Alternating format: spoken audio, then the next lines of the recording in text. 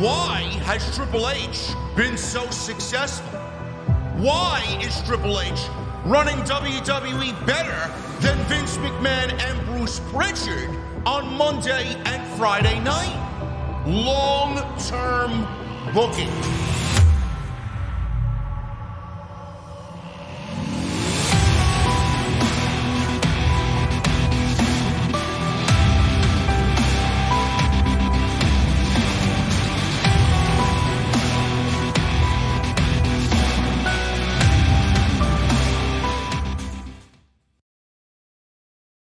What is going on, guys? Thank you so very much for joining me right here on Off the Scripts. This is episode 451 for your November 6th, 2022. I am your host, JD from New York, as always, coming to you live from the OTS venue. Thank you guys so very much for joining me right here on your Sunday evenings, wherever you may be, man. We got a lot to get into. We had a very, very busy weekend. Friday, we had the SmackDown Go Home show. Saturday, we had that really, really good Crown Jewel show. And tonight, we are live for episode 451 of the flagship right here on Off the Script. VIP only on your Sunday evenings as usual. So if you guys want to join in on the conversation, you're going to have to join the VIP club. Become a channel member right here on the podcast, man. We got a lot to get into. I got a ton of news for you. And I didn't really have any shortage of wrestling news this week, which is a good thing. Keeps me on my toes. But we got news coming out of Crown Jewel. We got news on Logan Paul. Some bad news about Logan Paul, which, I mean, the man is just a fucking unbelievable piece of work, man. Let me tell you. Logan Paul apparently tore his meniscus, his MCL, ACL, every other L in that match with Roman Reigns last night. I got news on Brock Lesnar and Bobby Lashley. What's going to happen for a third match, potentially. I got news on Jake Paul. This rumor going around in WWE that Logan Paul and Jake Paul might be challenging the Usos for the tag team championships. Man, nah. I think you guys need to slow your roll down, man. We're not doing Logan Paul and Jake Paul the tag team championships, man. That defeats the purpose of everything you've seen on television with Sami Zayn and the Bloodline. We got news on R-Truth. Apparently, he was really, really badly injured on Tuesday's NXT. I got news on Vince McMahon. Apparently, the investigation is over. That investigation is complete. News on Triple H. Different things that he's working on. Looking to sign more independent wrestlers. He thinks Cora Jade is the next Sasha Banks. And we got AEW news, man. I got news on Colt Cabana. Why was Colt Cabana on AEW Dynamite Wednesday? CM Punk, is he retiring? Is he getting his contract bought out? Is he wanting to wrestle? And Matt Hardy got into some hot water today on Twitter. Or not today, yesterday, I believe it was, where he said he saw everything go down, and then he had to clarify some podcast statements that he didn't witness the brawl at All Out. Might as well have been a match. And that he stands with the elite. So we got a lot to get into, guys. I appreciate you joining me right here on OTS. Follow me on social media. At JD from NY206. That's Twitter, Instagram, TikTok, and Cameo. Everything you need is linked down below in the description below. Hit that thumbs up. I know we still got people filtering on in here, man. We got people coming on in. I'm going to need 1,000 likes minimum. That is the goal every single show. 1,000 likes minimum before we get out of here tonight. So you guys got a couple hours to do that, and I would hope that you hit the thumbs up. Super chats are open. You guys are already showing love. Thank you guys so very much. Get them on in. We'll hang out at the end of the show. I got 2 cold beverages, 1 here, and I got 1 on reserve. And memberships, they are open. Always accepting applications from all over the world to sit VIP right here in the OTS venue. Make sure you guys go and do that. Become a channel member. I'd love if you guys can gift some memberships, man. Let's gift some memberships. I believe I should have that. My second gaming channel has the option to do that. I don't know why my main channel does not. I don't know. So make sure you guys go and hit that channel membership. Join the VIP club. You guys get all those emotes, and you guys get to chat on Sunday night with us when it is VIP only. And tonight's show is sponsored by my great friends over at Audible, audibletrial.com/scripts. 30 days free of their service. And one free audiobook of your choice. You get one free audiobook on me. You guys can cancel that service anytime within the 30 days you sign up. But it's free, so why not? audibletrial.com/script. Let's get into the news, man. We're going to start off at the top. Let's start off with some Crown Jewel. I thought Crown Jewel was a great show. I thought Crown Jewel really delivered. I know a lot of people don't like these Saudi shows for one reason or another. Neither do I. I think the Crown Jewel shows kind of dumb down and hamper down the pay-per-view build. The Monday night and Friday night shows that we see leading up to said Saudi show. I think the entire TV landscape of WWE is just very blah. It is very lackluster. Crown Jewel, though, delivered. Crown Jewel had a lot of great action on it. Crown Jewel really didn't disappoint. There were some things that I did not like, and we went over all of it in the review. It's on the channel. Go and check it out. I did not like that ending with Brock Lesnar and Bobby Lashley. I did not like the fact that WWE hot potatoed the women's tag team titles. Omos and Braun Strowman, for what it was okay. I mean, it wasn't a 5-star classic like Braun Strowman was trying to get across on social media today, like a fucking idiot. But the big thing that happened on Crown Jewel on Saturday afternoon was obviously Logan Paul and Roman Reigns. Tremendous match. Logan Paul and Roman Reigns had one of the best Roman Reigns matches in his entire 2-year run. What is it? Almost 800 days or so, right? Unbelievable. Unbelievable match between Logan Paul and Roman Reigns. The other big match that happened on Saturday night was Brock Lesnar and Bobby Lashley. Once again, they started off all right, but to me, the match ended up disappointing a lot of people, and the ending was fucking awful. I did not like the ending at all. So Brock Lesnar and Bobby Lashley squared off in the open of Crown Jewel on Saturday afternoon. The match was mostly dominated by Bobby Lashley, who had him in the Hurt Lock. That is Bobby Lashley's submission hold for all the new geeks out there that don't know Bobby Lashley.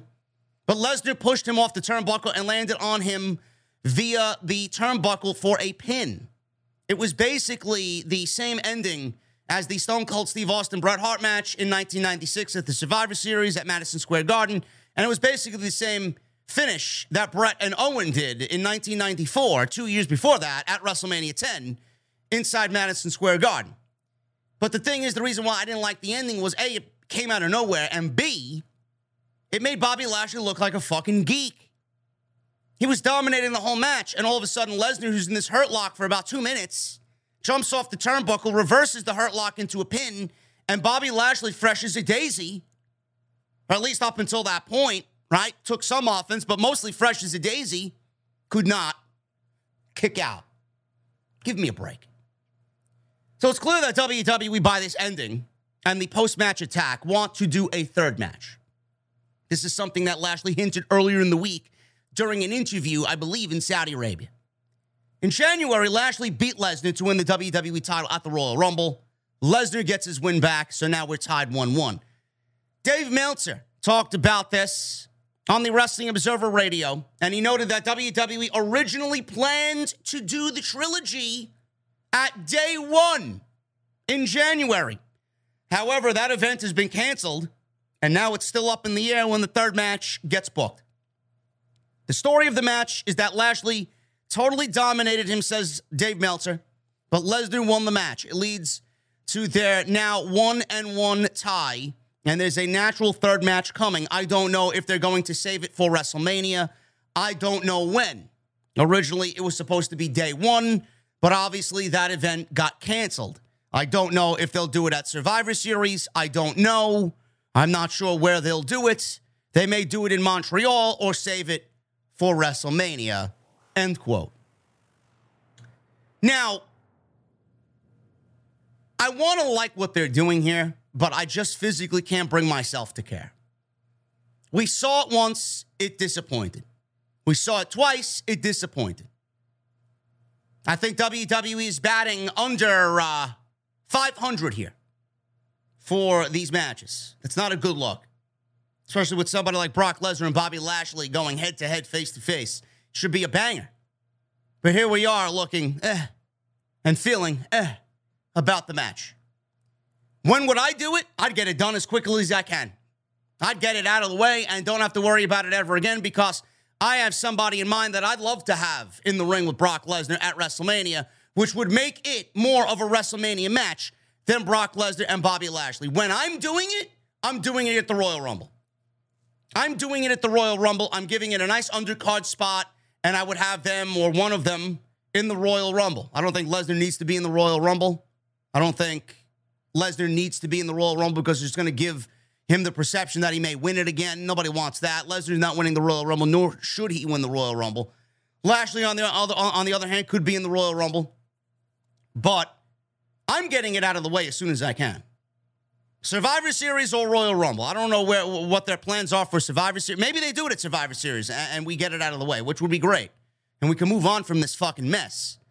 But as far as a third match, it needs to happen sometime between now and the Royal Rumble. I don't want to see it at WrestleMania because what we have seen of it already, it is not a WrestleMania match. It's not. The fucking simpletons out there may think it's a WrestleMania match. Oh, it's Lesnar, it's Lashley, it's two UFC guys. No. Nobody gives a fuck. And if you do, your expectations are very, very mediocre. Really. What am I doing with Lesnar at WrestleMania? You want to know what I'm doing with Brock Lesnar at WrestleMania? I'm putting him one-on-one against Edge. That's what I'm doing. Edge needs some big money matches, man. He's been feuding with Judgment Day all year. Let's get Edge back in a major WrestleMania program. Let's get Edge in there with Brock Lesnar. I don't know what you guys want to see from Brock Lesnar, but to me, there really isn't anybody on the active roster that's worth anything right now against Brock Lesnar. He's basically wrestled everybody. So let's get Edge in there against Brock Lesnar. That's my WrestleMania match. Let me know what you guys think about that. But from now until Rumble, somewhere in between, it needs to happen. I do not feel like this is a WrestleMania match based on what we've been given, and I don't want to see it built towards WrestleMania because at that point, you are really, really, really stretching your fucking fan base to give a shit about something that's been very, very mid. Logan Paul, easily the best thing on Saturday afternoon. Logan Paul suffered a torn meniscus, an MCL, potential ACL tear at Crown Jewel in his match against Roman Reigns. Now, Logan Paul announced on his social media that he has a torn meniscus, MCL, and potential ACL tear. Paul says it happened about halfway through the match. When you consider how much he did during the second half of the match, which makes me fucking wonder if he really did tear any of these ligaments. What he did in the second half of the match, if he tore all of these ligaments, is absolutely mind-boggling. Unbelievable.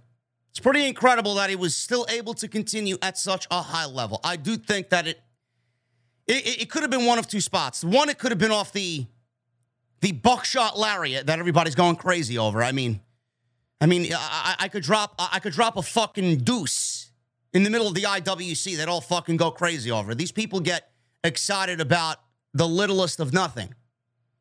You're all pretending like, oh, he did a buckshot lariat better than Adam Page. Everybody's going crazy over a fucking buckshot lariat clothesline. You fucking kidding me? God almighty, man. It's like the entire IWC is a bunch of fucking infant children. That's what tickles you? That's what makes you entertained? That's the one thing you took away from the match. Nothing else. He did the buckshot, which I think could have led to him tearing these ligaments, or it could have been that ridiculous spot where he jumped off the fucking turnbuckle with the camera in his hand, and he did a big splash through the table and Roman Reigns towards the end of the match. I don't know. I don't know where it actually happened. But whatever happened and wherever it occurred, I mean, the man is incredible. The injury likely means that he would be gone for several months. I don't really see him wrestling between now and WrestleMania anyway. It's unknown when he was going to be used again on WWE TV, but he has a multi-year deal, and the next logical time to him would be Royal Rumble. For him to appear at the Royal Rumble. That's clear. If he tore all these ligaments, he ain't showing up at no fucking Royal Rumble. That seems unlikely right now, but he could potentially be back in time for WrestleMania, depending on the severity of the injury. Obviously, we wish Logan Paul the best in his recovery process. You know, I don't want to say everything's a work. You know, that word's been thrown around very loosely all year round. Punk is a work. The Elite is a work. Andrade is a work. Sammy Guevara, Eddie Kingston is a work. Everything's a fucking work, right? Everything's a work. Jade Cargill acting like a fucking dummy on social media to a work, right? Everything's a work. I don't want to say this is a work, but it would be quite the clever way for WWE to keep Logan Paul off of television before he does something major at WrestleMania. I don't know. I don't want to say it is, but to tear your MCL, ACL, and then meniscus in the match with Roman Reigns and then continue on as if nothing... I mean, he wrestled as if nothing happened. Again, I don't want to say so, but if he is injured, I hope he gets back quick. I do. I thought what he brought to the table was absolutely incredible against Roman Reigns. I said this last night. It was one of the best Roman Reigns matches in his entire WWE World title run. Look at the talent that he's been in the ring with Edge and Bryan Danielson and Rey Mysterio and Kevin Owens and, you know, Bryan and Edge. And not only in a triple threat match, but one-on-one as well, right? How many fucking guys he's been in there? He's been in there with Jey Uso. He's been in there with his own blood. Brock Lesnar. I know the list of names is short, but I think it was one of the best matches that Roman Reigns has put on in his entire title run. And I'm not afraid to admit that. I thought if you watched anything from this show or watched highlights of it on social media, if you doubt Logan Paul and his ability, and you discredit him because of his social media YouTube background, and immediately write off his athleticism and how great he is, I've seen some people making excuses. Well, not everybody has time to prepare like Logan Paul. Everybody has time to fucking prepare. What are you talking about? They're on the fucking road every fucking week. Of course they have time to prepare. What a lame fucking excuse. Logan Paul training with Shawn Michaels is not the same fucking thing as working house shows and working the house show circuit with actual fucking talent in the ring with an actual live audience every fucking night. Why are you immediately writing off the man because he's Logan Paul? I don't get it. People are fucking stupid. All because it's Logan Paul, it doesn't count. I'd even go out there and say he may end up being Rookie of the Year. He may end up being Rookie of the Year for 2022. Oh, what about Hook? Well, what about whoever? Braun Breaker. Fuck out of here with a Hook and a Braun Breaker. What are you kidding me? Logan Paul may be the best three-match wrestler in WWE history. And he's not even a full-time guy. He's a part-time guy. Imagine if he was there full-time. He already wrestles better than half the fucking locker room. He already wrestles better than half of the fucking people you see Tony Khan put on Dark. So why write him off? I don't get it. Shit like that makes me wish I was not a part of this community. Stupidity. I don't give a shit where your background is. You're going to put in the work and do that type of performance. You're going to get one hell of a fucking praise from me. I even said on my podcast last night, they want to dabble in Logan Paul getting another championship match and potentially winning the world title. You want to give him a 1 month, 2 month reign? Go ahead. I don't care. I'd be all for it. Especially if he's delivered matches like that against Roman Reigns. So if he is injured, I wish him nothing but the best and a speedy recovery, man. He did incredible last night, and I'm looking forward to what he does next. His brother, Jake Paul. Backstage news on Jake Paul's involvement with WWE following Crown Jewel in the match with Logan Paul and Roman Reigns. Jake Paul came out to even the odds against the Usos when they got involved and they laid out some of their entourage. Logan Paul will be away, obviously, for many months. And PW Insider is reporting an update on Jake's status with the WWE right now, noting that while there are no current concrete plans, there is a lot of interest on both sides to do something when the time is right. Jake told the media after the event that he could see himself and Logan become champions in WWE. Logan is under a multi-year deal with the company. that he signed earlier this year. He says, and I quote, "For sure, why not? That was so much fun. I know we could take it a long way, and yeah, I loved it. I loved everything about it, and then everyone here, everyone in WWE was super nice, super helpful, so it just seems like an amazing company to be a part of." Paul later added, "Who knows? It feels like just the start for sure." Then he was asked about a potential grudge match between the Paul brothers and the Bloodline. Jake didn't rule out the possibility of them being champions in WWE. He says this, "The Bloodline, whatever, bro. I don't know. I just wish I was out there sooner to help Logan. But I mean, Roman Reigns, he's dope. He's cool. He's a great fighter. And at the end of the day, if we do this for a little bit longer, the Paul brothers will be WWE champions." I don't think that's the narrative going around on social media really is one that I want to see talked about. Oh, let's get Logan Paul and Jake Paul in a tag team title match against the Usos at WrestleMania. No, I'm sorry. Whoever came up with that ridiculous idea, I think you need to stop watching professional wrestling, period. The entire idea of the Usos tag team title run leading up to where it is now and into WrestleMania is not for the Logan Paul and Jake Paul duo, the Paul brothers. It's not for the Paul brothers to reap the benefits of. There's only two people in the WWE that should be in that discussion to reap the benefits of the Usos and ending their reign. It is Sami Zayn and Kevin Owens. You're not wasting valuable television time with what we have seen of Sami Zayn and then soon to be Kevin Owens getting involved, wasting all of that valuable TV time and wasting all the excitement of the fans building them up and getting their star to be as bright as it's ever been in WWE, to squander that all away for Logan Paul and Jake Paul. No way. Now, I don't mind it happening at a SummerSlam. I don't mind it happening when the Usos drop the titles to Sami Zayn and Kevin Owens, as long as the Usos are not tag team champions. We do not need them to be tag team champions to wrestle the Paul brothers. So if you want to do it when they lose the titles, fine. I'm all ears.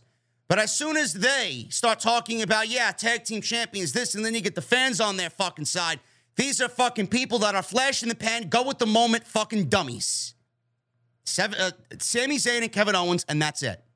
I don't want to hear any other discussion. You want to bring them on in when the Usos are no longer tag team champions to do a match? Big time money match? Fine. I'm all ears at that point. You do what you got to do to build up your own roster and make stories and make stars of your own. We don't need to build upon the star Jake Paul and Logan Paul by having them beat the Usos after 500 fucking days. No, thank you. Another man that I ultimately and greatly respect is Drew McIntyre. PW Insider is reporting that Drew McIntyre has been sick with the flu for the past few days, but he still made the long flight from the United States to Saudi Arabia, and he wrestled his match against Karrion Kross inside a steel cage with full-blown flu. McIntyre had the choice to stay home, but he is reportedly very adamant that no matter what, he would make it to the pay-per-view and work the match as scheduled. Drew McIntyre is a fucking beast. That's all I know. Drew McIntyre is absolutely 100% a company guy. He is the type of guy you want on your roster in that role because he is a fucking natural-born leader, man, and I respect the shit out of that. He didn't have to fly 17, 18 hours to go wrestle Karrion Kross inside a steel cage, but he did anyway. He didn't feel good, especially with now, the flu and COVID and how everybody acts with the flu and COVID nowadays. He got on a plane, did his job, went back home, boom. And you would have never even known about it. That man did not show any weakness or illness last night during that steel cage match. Get well, Drew McIntyre. Get well, R-Truth. R-Truth will be out of action, and the laughs and the humor are going to be gone for a while. Serious injury occurred on Tuesday's NXT. If you guys were not watching, who the fuck does? The show sucks. R-Truth's most recent match on NXT was against Grayson Waller this past Tuesday, where he had been helped back to the locker room area by the medical staff after a dive over the top rope that saw R-Truth land awkwardly on the mat. In the latest edition of the Wrestling Observer newsletter, Dave Meltzer reported that R-Truth may have suffered a serious injury. Meltzer says, and I quote, "This wasn't confirmed at press time, but the belief was that he tore his quad, which is a very serious injury that could keep him out for a very long time." End quote. Waller was declared the winner due to referee's decision to stop the match. He then cut a promo after the match because it was cut short unexpectedly. This was after R-Truth made an appearance the following week when Waller interrupted the NXT North American champion Wes Lee, who was addressing the NXT crowd over his win at Halloween Havoc after winning that ladder match, which was tremendous. Wes Lee won that ladder match on October 22nd. Now, I did see the match on Tuesday. I do, believe it or not, watch NXT on Tuesday, just so that I'm in the know with everything that's going on. And I saw this match with Grayson Waller, and the first thing that I thought of was, when was the last time R-Truth did a fucking dive over the top rope? A plancha over the top rope. Why do we have 50-some-odd-year-old R-Truth doing dives over the top rope? Maybe looking back at it, it was not the best decision. It was not the wisest of decisions. Now, listen, I love R-Truth just like everybody else, man. I think he's a breath of fresh air. Every time he comes out, he's fucking hilarious. He's genuine. He could make anybody just crack out there, no matter who it is. He's great at what he does. He's always been great. He's a great wrestler. But I don't think we need R-Truth doing fucking dives over the top rope, tearing his quad at 50 years old. I don't know who put this match together or why he decided to want to do that against Grayson Waller, but it was a mistake, and now he's going to be out at least 9 months. I don't get it. Maybe save the dives for somebody like Grayson Waller, who's half your age. Maybe next time he comes back, if he does come back, I can't see him retiring. He's got so much. He looks like he's fucking 30. But maybe save that type of move for Grayson Waller next time. And maybe next time when you do come back and you're back to 100% and recover from this injury, maybe no more dives. R-Truth is not about doing dives. Save that shit for people half your age, like I said, Grayson Waller. Vince McMahon. Vince McMahon's investigation is done. Everybody's like, oh my God, he's on his way back. He's coming back to the company. WWE sources say Vince McMahon is finished in his previous roles. He is not coming back. The special investigation into Vince McMahon's alleged misconduct is complete within WWE. The company announced today that the special committee, or this week I should say, the special committee has been disbanded following the completion of the investigation. Mr. McMahon can effectively exercise control over our affairs, was mentioned in the company's filing on Wednesday, which led some reading to believe that he could possibly head back to the company. One WWE spokesperson was contacted for comment and said that Vince McMahon was quote-unquote done. They mentioned Dunn twice, not Kevin Dunn, Dunn, D-O-N-E, Dunn. Done. And he would not be returning to the roles that were taken over by Triple H and several others. Beyond that, another WWE higher-up said that the morale in WWE over the past few months has been the highest they've seen it in over a decade that they've been around. What does that tell you? The highest it's been. Morale has been the highest it's been in over a decade. Probably longer than that. I think they're being incredibly fucking generous with the fucking decade comment. Really? It's got to be about 30 years. Highest it's been in over a decade that they've been around. I wonder why that is. Why is that? Vince McMahon was a fucking cancer. He was a poison. Why would anybody want him back? You may all love Vince McMahon, but the locker room knows that that man was poison. They have now adopted a new way of life. They're living on Paradise Island. They don't want anything to do with fucking Vince McMahon's bullshit anymore. And neither do the fans. It's the reason why ratings were up. It's the reason why WrestleMania is basically sold out. It's the reason why Royal Rumble is the greatest selling Royal Rumble in 31 years. Everything is up. Interest is up. Social media impressions are up. Fan interest is up. Why would you want this man back when he did nothing but drive business on TV down? He's finished.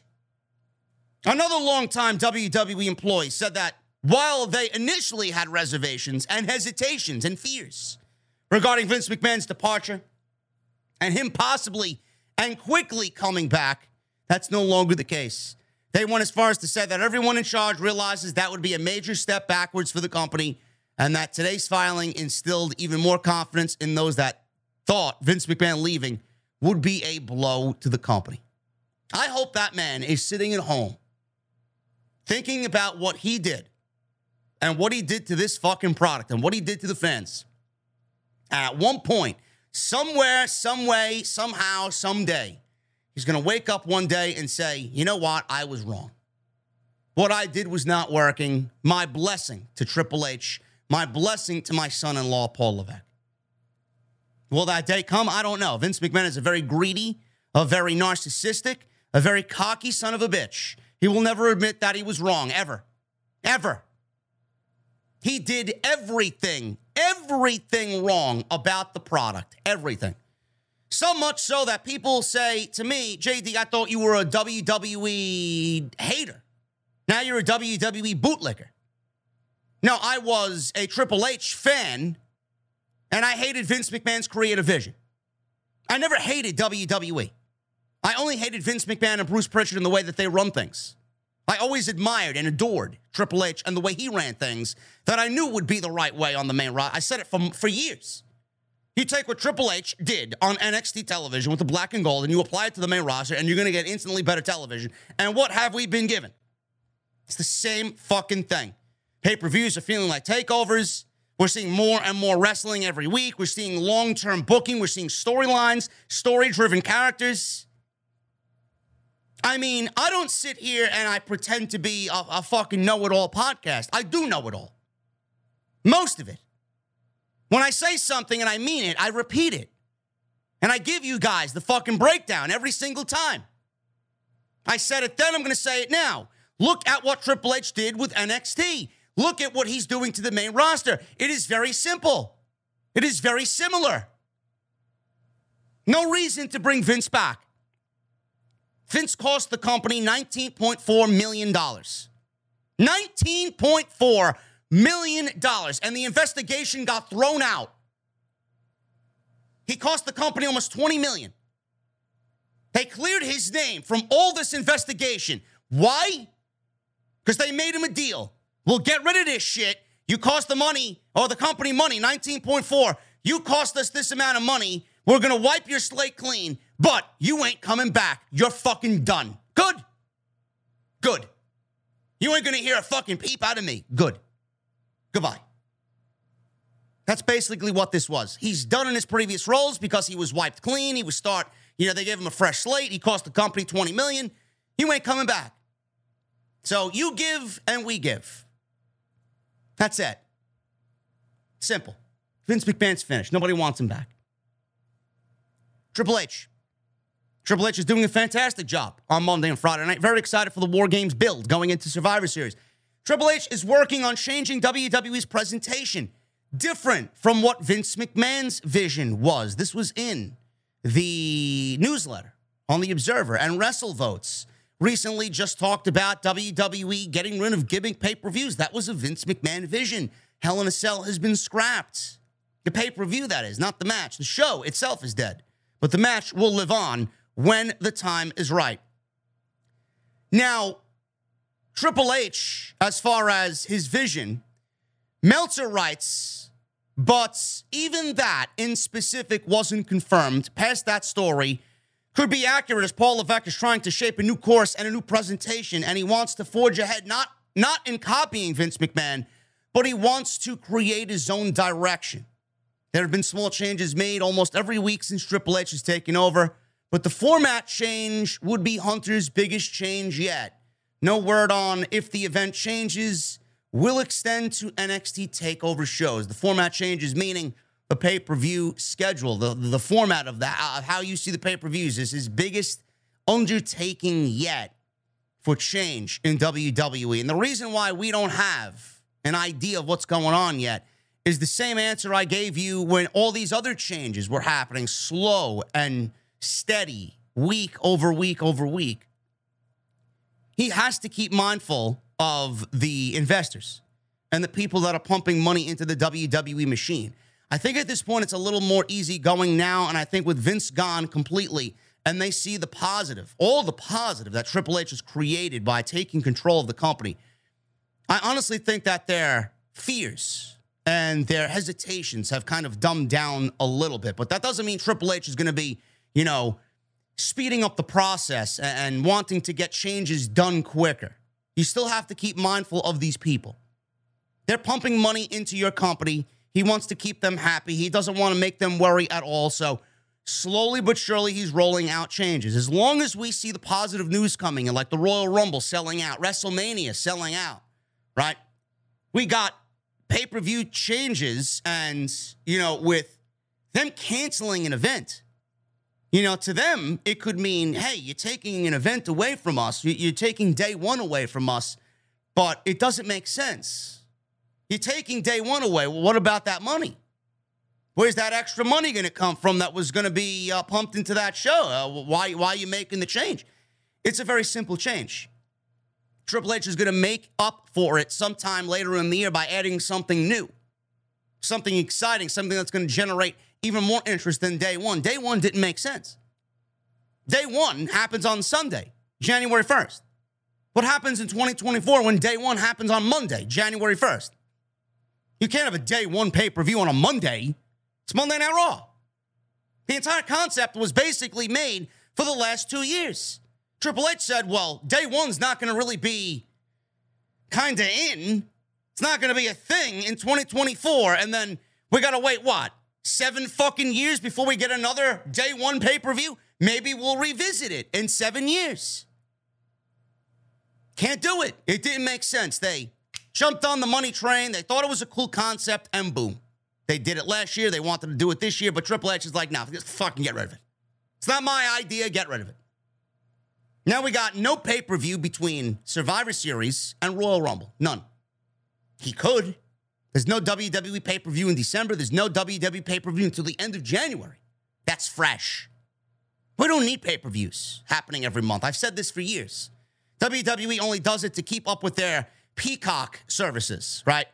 They got a contract with Peacock. They want those premium live events, but we don't need premium live events every single month. I'd love to see some of that focus on Monday night and Friday night. I'd love to see some themed shows. I'd love to see, some themed winter shows like AEW does Winter is Coming or AEW does Beach Break or something like that. That's what I'd love to see. I wish Triple H would go and venture down that path. But changes to the pay-per-view schedule are one thing. We've seen changes all over the place.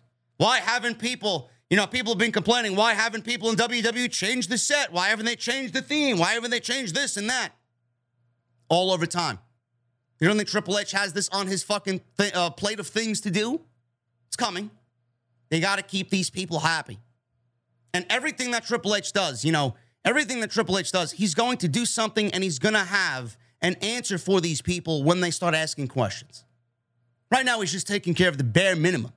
He's taking care of the basic, the simple things that Vince ignored for years because he never wanted to hear anybody tell him that he was wrong, and he wanted to stand firm on that he was right.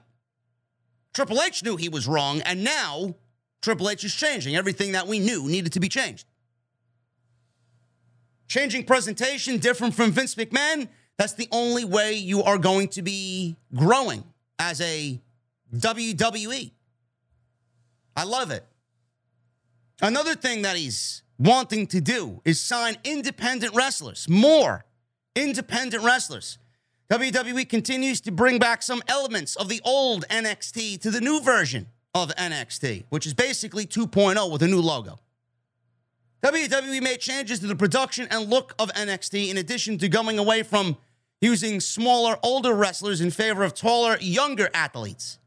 This was part of the NXT 2.0 rebranding after years of WWE scouting independent wrestlers who would go into the ring, and WWE built NXT Black and Gold around said independent wrestlers. They basically farmed Ring of Honor and made NXT Black and Gold an indie super show with heavy, heavy influence from what Ring of Honor used to do for many years. On October 4th of NXT, the company showed off a new stage and returned to the black and gold colors fans were used to seeing with the brand. More focus has been put on the in-ring action instead of promo segments like in NXT 2.0, although there is still a lot of character developing happening. Brian Alvarez reported via his Twitter super follows that WWE is scouting independent talent again, and WWE's Gabe Sapolsky was at a Defy show over this past weekend. So now we know where Gabe Sapolsky is working and what his new job is in WWE. Working under Triple H, scouting for NXT, which is a great thing. I said the NIL program was only going to take you so far. I've said this also for months.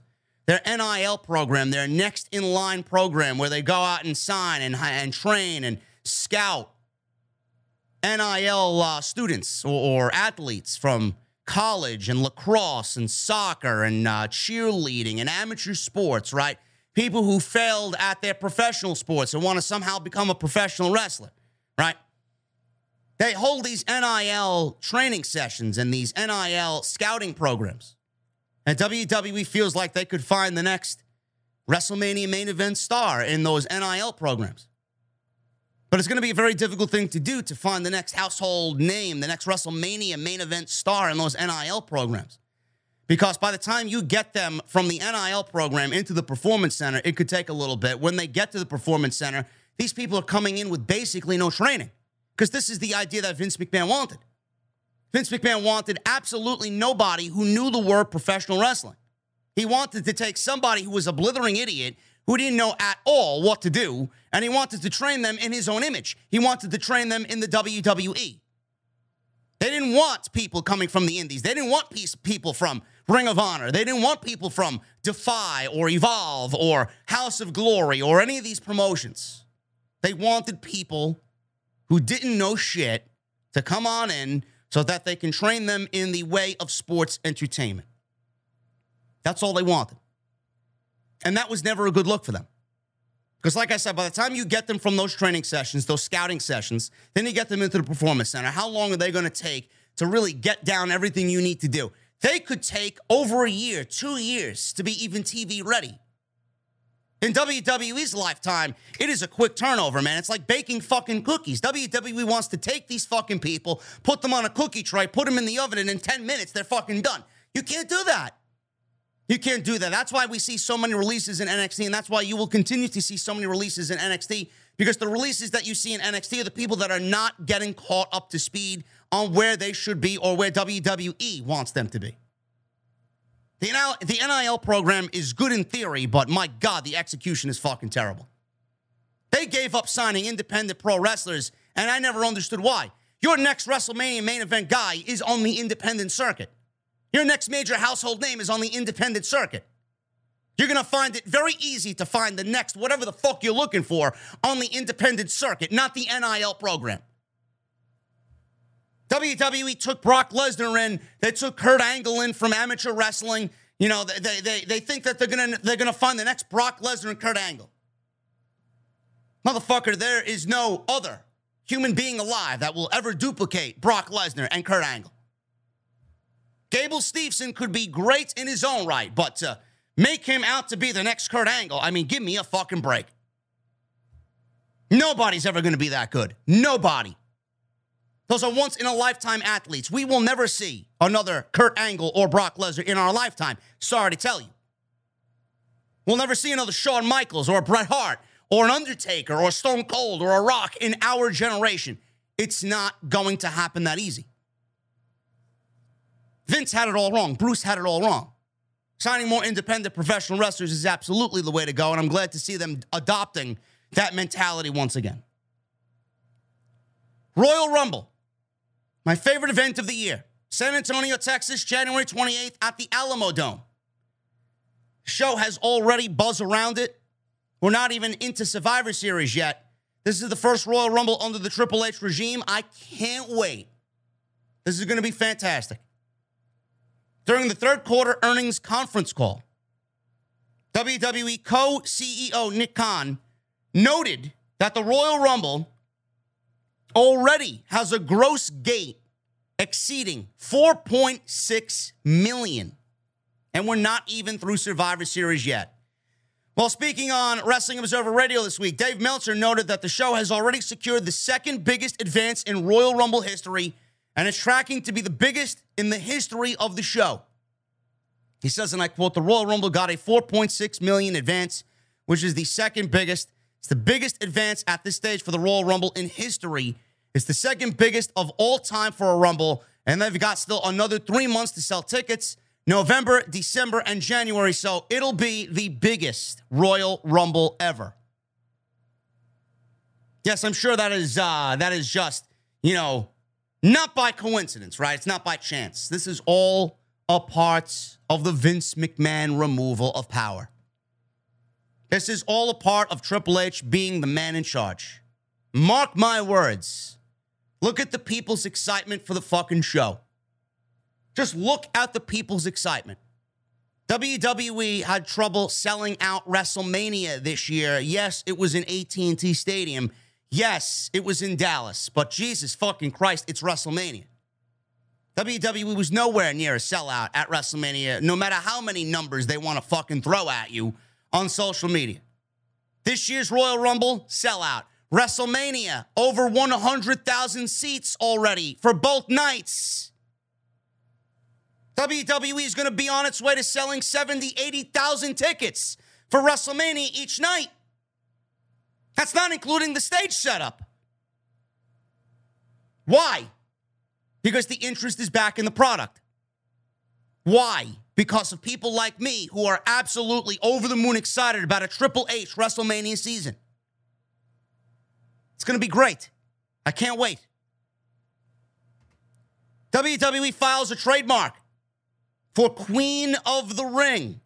They filed the trademark for Queen of the Ring on October 28th with the United States Patent and Trademark Office. It's listed for several uses, including clothing and entertainment services. Just like other matches, Hell in a Cell and Money in the Bank, when the company brought back King of the Ring tournament earlier last year, they also held a tournament for the women called the Queen's Crown Tournament, which was basically Queen of the Ring. Zelina Vega won the inaugural female tournament, and it was one of the worst tournaments, if not the worst tournament, in WWE history. Last week, Dave Meltzer reported that WWE is considering bringing back the King and Queen of the Ring as a standalone event.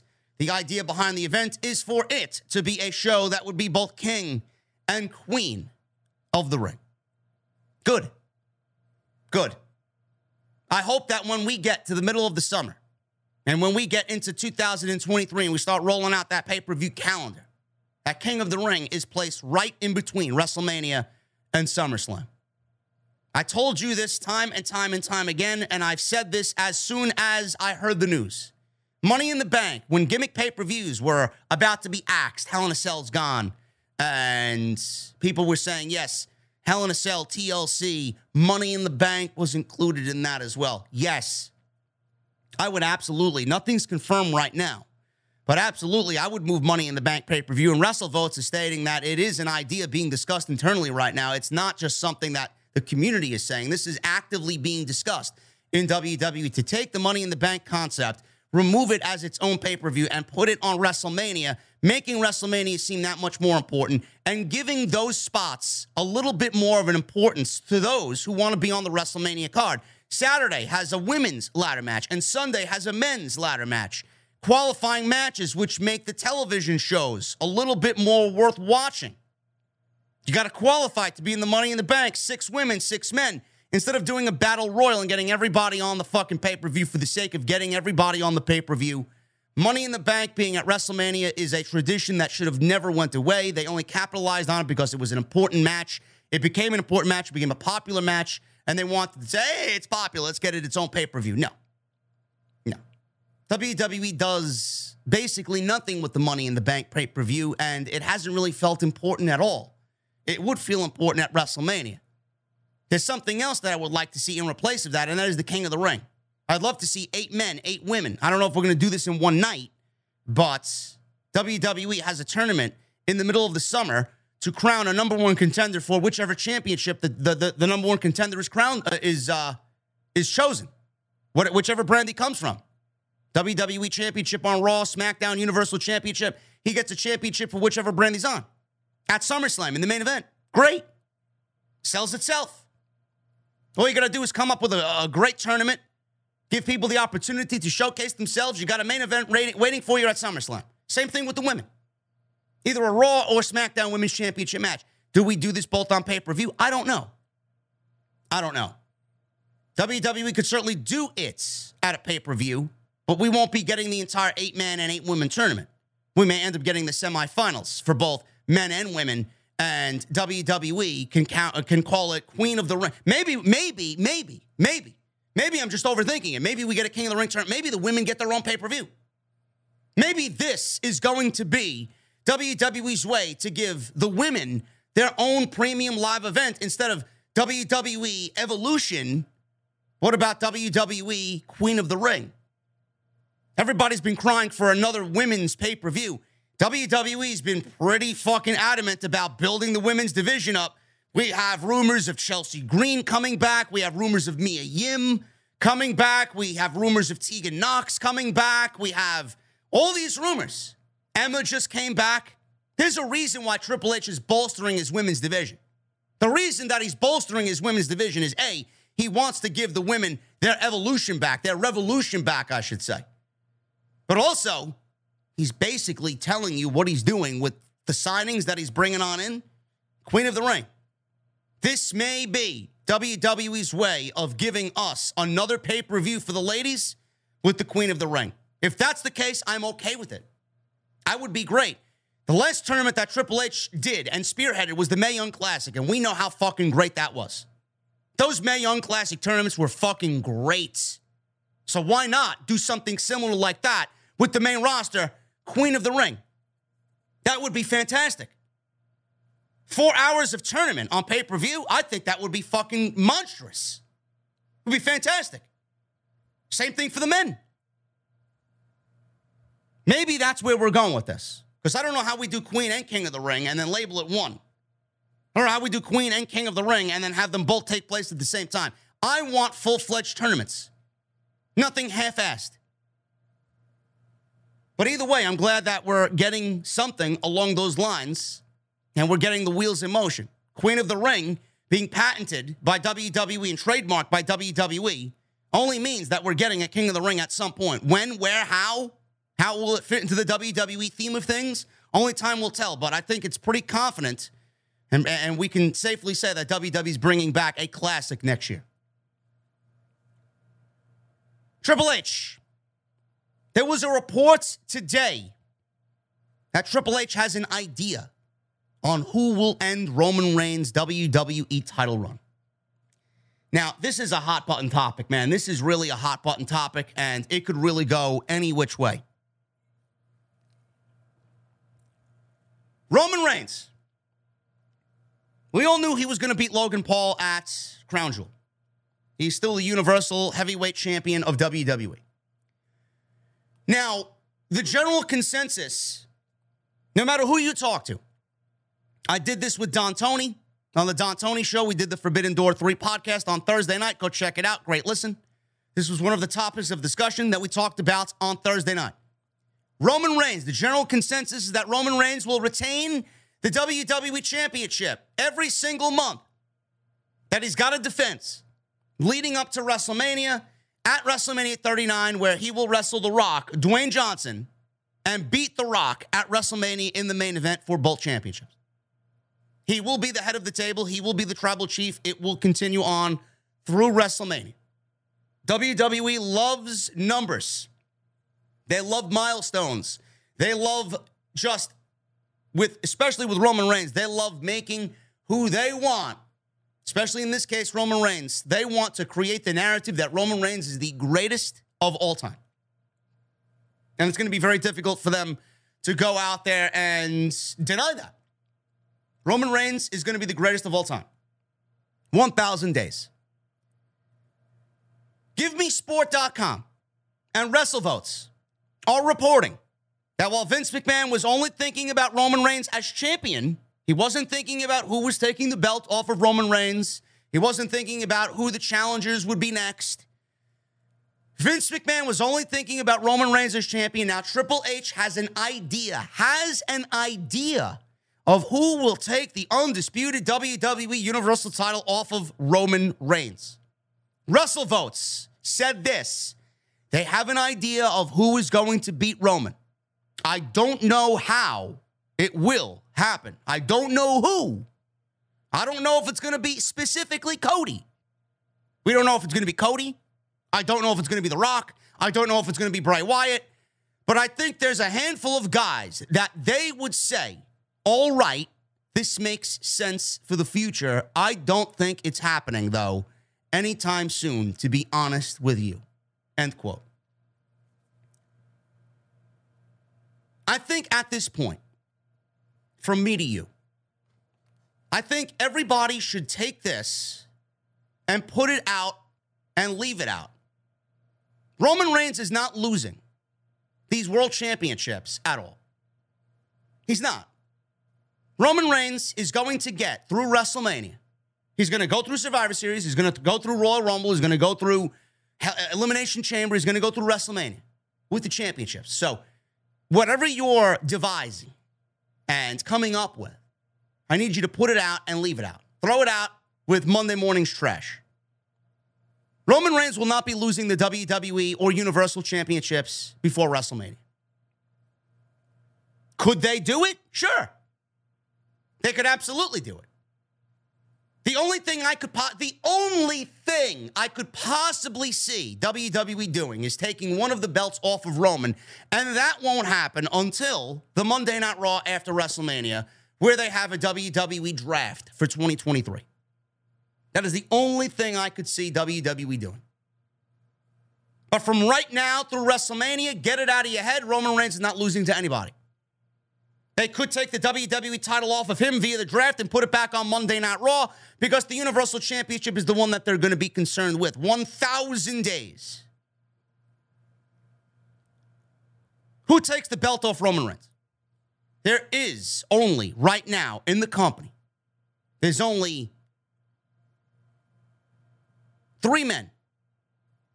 There's only 3 men right now on the main roster that are going to be a possibility for Roman Reigns. Obviously, Cody Rhodes. Bray Wyatt and Sami Zayn. Sami Zayn is not beating Roman Reigns. I'm sorry. I know everybody loves Sami. Sami Zayn is not beating Roman Reigns for the world titles. It would make an incredible story. We're not going to have Sami Zayn win the world championships from Roman Reigns. It's not going to happen. Sami Zayn and Kevin Owens are going to more than likely win the tag team championships and beat the Usos. So that leaves us with Cody Rhodes and Bray Wyatt. When do we get either of those matches happening? I don't know. It all depends on if WWE is going to take one of the titles and put it back on Monday Night Raw. That's what I'm confused by. I don't want Roman Reigns to hold 2 championships, then lose both championships to somebody else because we're only going to be right back in the same boat. The one thing that they should be coming up with as far as a plan is concerned is how do we get the WWE Championship back on Monday Night Raw if we are going to go ahead with a brand split and draft in 2023? That's the only thing they need to concern themselves with. How do we do that? We do that on the Raw after Mania, and we do it via the draft. Get the title back on Monday. Fine. Title goes back to Monday. Easy in for Cody Rhodes to win the WWE title. That leaves Roman Reigns with the Universal Championship. And then that leaves Roman Reigns with Bray Wyatt. I think it's going to be Bray Wyatt. I think it's going to end up being Bray Wyatt because that's the story to tell. That is how everything's going to come full circle. Let's talk about full circle. I mean, it's in his fucking bio. The red circle. Everything's going to come full circle. Bray Wyatt and Roman Reigns is going to be the match. Bray Wyatt and Roman Reigns is going to be the match of the year for WWE to build around. Wyatt 6, whether they're a faction or not versus the Bloodline, that is going to be your story. I would prefer Cody. I would love if Cody won the world championship. But Cody Rhodes can get his world championship by the WWE Championship going back over to Monday Night Raw and they hold a tournament for it. Maybe they do it in the King of the Ring tournament. I have no fucking idea. Different ways that they could go about it. I'm talking specifically about the Universal Championship. Roman Reigns and Bray Wyatt is your match. I want to see Cody and Roman at WrestleMania. I would love that more so than anything. That's it. And for everybody like, what about The Rock? You're not bringing the Dwayne Johnson back. You're not bringing The Rock back to win a fucking world championship. The fuck does The Rock need a world championship for when this is his final match ever? The fuck is he going to do with the world titles? Bray Wyatt's the guy. Sami Zayn is not it. Cody, I wish we'd get that match at WrestleMania. That is my preferred match. Drew McIntyre? No. Kevin Owens? No. Seth Rollins? No. No. Nobody. CM Punk? No. Get that out of your head, too. CM Punk's not going to be back in WWE. That would be a fucking absolutely terrible decision for Phil Brooks. Bray Wyatt's the guy. The idea to me is Bray Wyatt. Shifting gears to Monday Night Raw. Plans delayed for Randy Orton to turn heel. Now we're starting to hear Randy Orton rumors. Randy Orton rumors coming back around. We're getting closer to the Royal Rumble. Randy Orton rumors are now starting to heat up. Orton and the back injury, the severity of it, nobody really knows. Nobody really knows. The last that we heard about Randy Orton's back injury is that it was so severe that it may end his career. Orton is well liked by many in the company. As he's turned his personal life around within the past decade, Orton is seen as someone who moves numbers and is someone who can be relied upon to execute whatever storyline plans are written for him. Prior to his injury, there were big plans for him that would lead to a singles match with Matt Riddle. It's no secret that there were plans for Orton to immediately turn on Matt Riddle back in 2021, but plans changed and the decision was made for the heel turn to happen at a later date because Rated RK Bro were, not Rated RK, RK Bro, I'm thinking Edge. Randy Orton and Edge was my favorite tag team iteration that he was a part of. Matt Riddle and Randy Orton was great too. RK Bro, it got so hot and it caught on so quick and so intensely, and it was long. The longevity of that group was great. They didn't want to break them up. They were the hottest act on Monday Night Raw. They were the best act on Monday Night Raw in the Vince McMahon era. For whatever stretch that was, they were the best act on Monday night, and it would be a foolish decision to break them up. So, in January of this year, WrestleVotes reported that WWE had plans for Orton versus Riddle at SummerSlam, but the plans changed and decision was made to hold off the match until WrestleMania 38. Plans changed again, and they were on track for a heel turn during the summer, but Orton suffered the back injury in May. WrestleVotes told Give Me Sport that when Orton went down with injury, the plan was for him to come back and immediately turn on Riddle. Keep in mind that all these plans were in place before Vince McMahon stepped down, so plans could change, but if and when Orton returns, don't be surprised to see the immediate turn to set up a long-awaited singles match at WrestleMania 39. At this point, there is no return timetable being given by WWE, but it would not shock anyone if he's cleared or expected to be cleared within the next couple of months, and if that happens, then it could set the stage for a surprise return at the Royal Rumble. I'm telling you right now, if Orton is ready to go, which I am making a prediction he will be. Now, this was supposed to happen at last year's SummerSlam. Didn't happen. Plans changed, and the decision was made to hold off until WrestleMania 38. Plans changed again because they were so hot. And now we're talking about Orton getting injured in May, and he's going to be out all this year up until next year. He may end up being cleared for the Royal Rumble.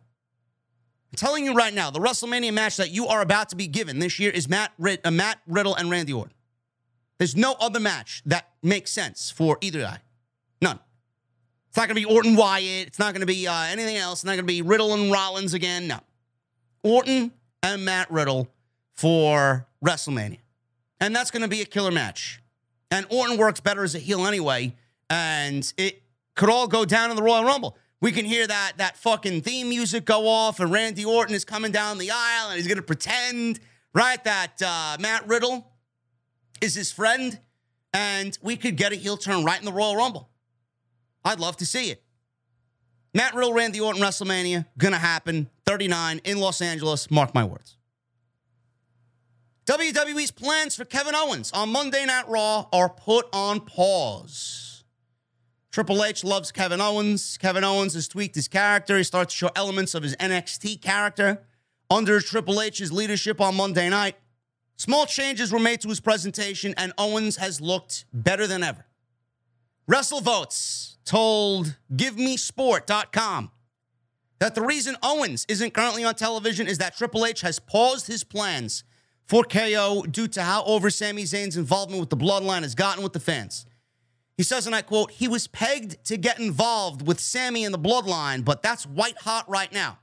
Those plans, from what I've been told, are definitely pushed back, but they are not off because the plan is for Kevin Owens to get involved and be with Sami Zayn." That's the story. Again, put it to the side and throw it out with the trash. It's not going to be Logan Paul and Jake Paul against the Usos for the tag team titles. Sami's involvement in the group was only supposed to last a few weeks, but now that has changed. This is something that Sami Zayn recently talked about in an interview. Whatever they had planned for Kevin Owens is totally on pause because this stuff with Sami doesn't come around often. This was supposed to be a little 3-4 week comedy deal, and it's getting big. Although Owens has continued to work house shows, his last televised match came on August 26th. That was a Monday Night Raw where he teamed with Johnny Gargano to defeat Alpha Academy, Chad Gable, and Otis. I have no problem with that at all. Everybody's like, oh, where's KO? Where's KO? How come KO's off television? Blah, blah, blah, blah, blah. First of all, KO doesn't travel to Saudi Arabia, number one. So no matter what he does on television, even though it would be great to see him, it's not going to really be pertinent to anything that's going on with WWE television. We may see him back on television now that we're building towards War Games. He may be involved with the Bloodline. I have no idea. We could get him teaming with the Brawling Brutes. Again, I have no idea. I know a lot of people want to see him involved. I don't think it's the right move to make right now. Holding Kevin Owens back and pushing these plans back is fine to me. Because look at how hot Sami Zayn has gotten with the Bloodline. If Kevin Owens doesn't fit in right now because of Sami Zayn, that's only a good thing. That means people are enjoying the storyline. That means people want to see more of it.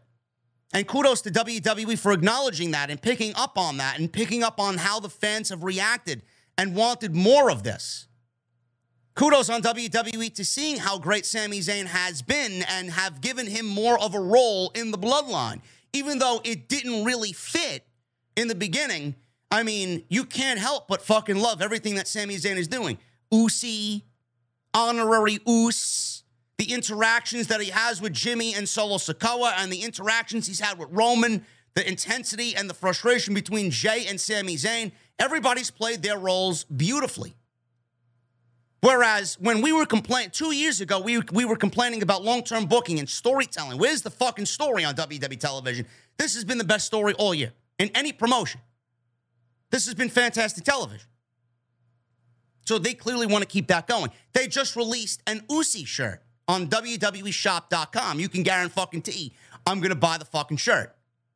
Because that's how much I love it. And I don't buy any WWE-related merchandise. But that's what I'm doing. Because that's how much I've enjoyed this storyline. So if Kevin Owens has to wait it out, and we have to get Sami Zayn, even hotter because of this, this is only going to work in Kevin Owens' favor. Because with Sami Zayn getting as hot as he has been, when his downfall happens, he's going to be even hotter. And all of that is going to manifest, and it's going to get pushed onto Kevin Owens. So this is only doing Kevin Owens even more perfect. I have no problem with him sitting out. He's going to be involved. It's going to make sense. He's letting his little buddy get hot. And when the time is right to strike, it is going to be amazing television. Can't wait. Shifting gears to NXT. People in WWE believe that Cora Jade is the next Sasha Banks. I don't understand that. I don't really understand why we need to label somebody the next Sasha Banks.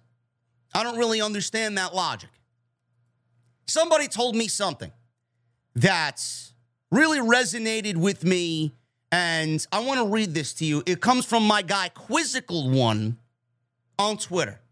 He said something to me that makes perfect sense in all of this. He says, and I quote, I remember Kobe Bryant. Rest in peace to Kobe Bryant. I remember Kobe Bryant saying something along these lines which made perfect sense. And I quote, "I don't want to be the next Michael Jordan. I want to be the first Kobe Bryant." End quote. Cora Jade needs to forge her own path. Cora Jade needs to carve her own personality, her own path. She needs to make her own moments, her own memories.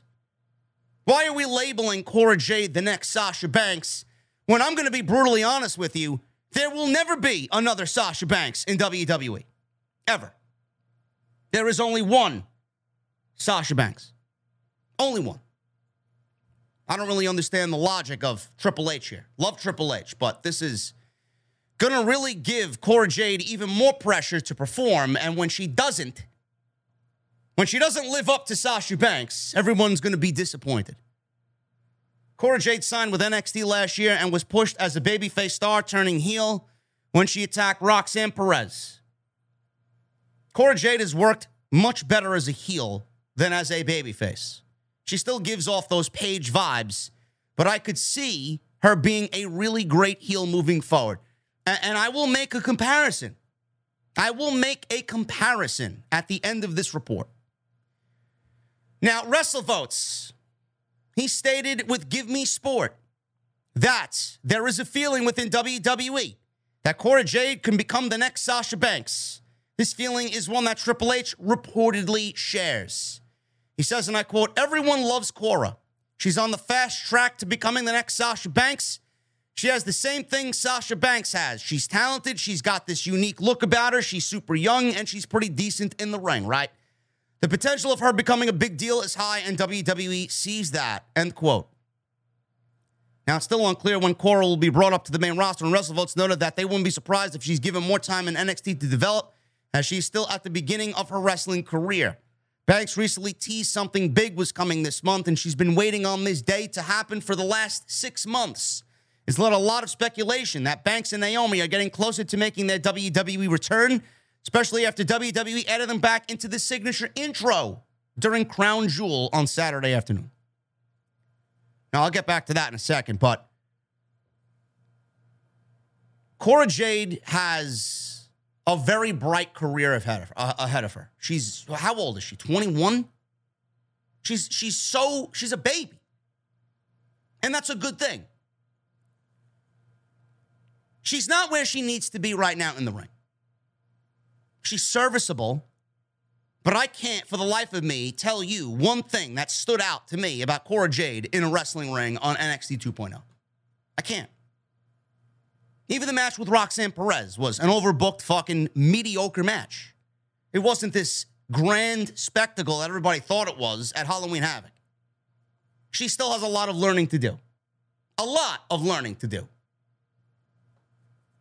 To label somebody the next Sasha Banks, you're really setting them and setting themselves up, the WWE, up for a grand failure. The next Sasha Banks doesn't exist.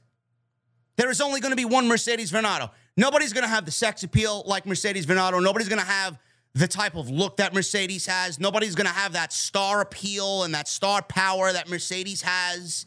Nobody's going to have that type of essence that Mercedes has.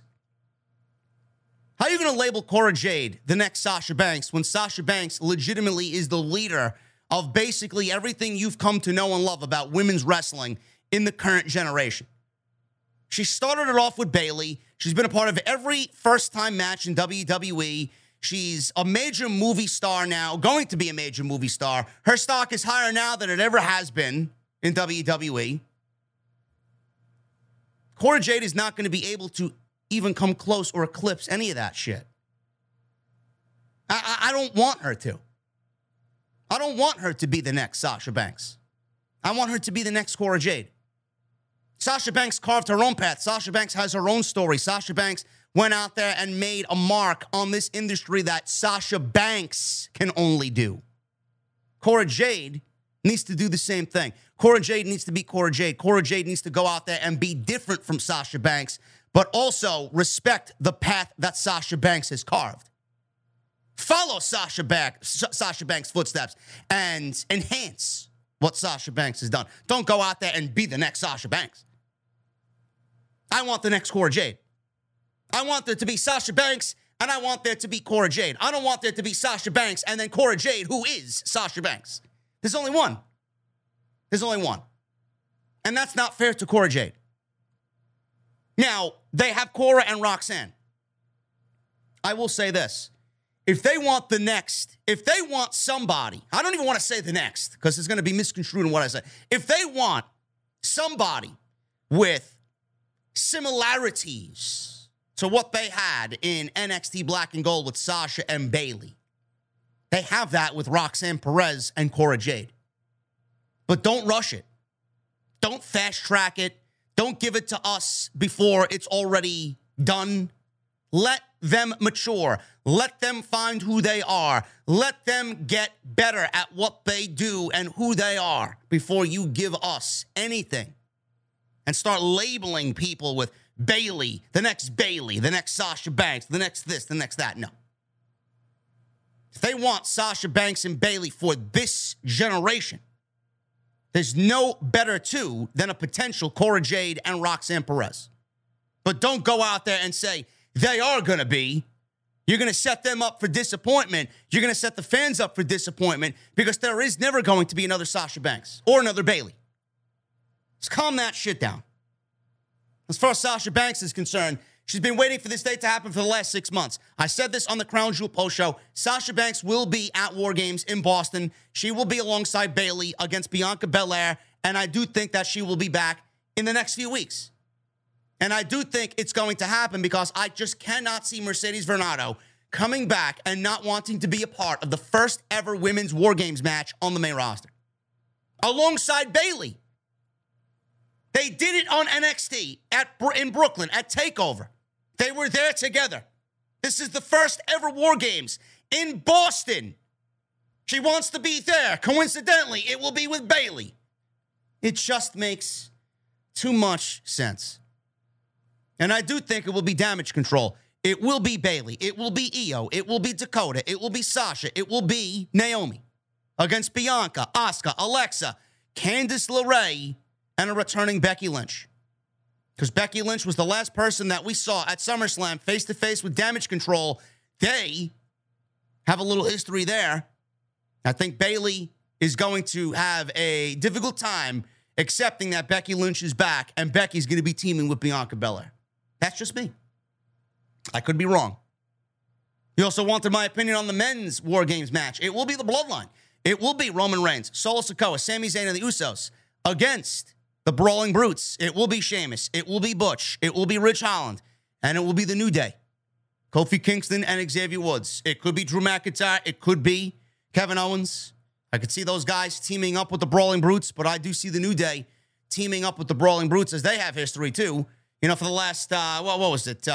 When Vince McMahon was there, every fucking week it was the Brawling Brutes versus the New Day. So why not? Why not? Might as well close that chapter, right? After all the matches they had, going into War Games together is kind of poetic. That's my opinion for the two War Games matches at Survivor Series.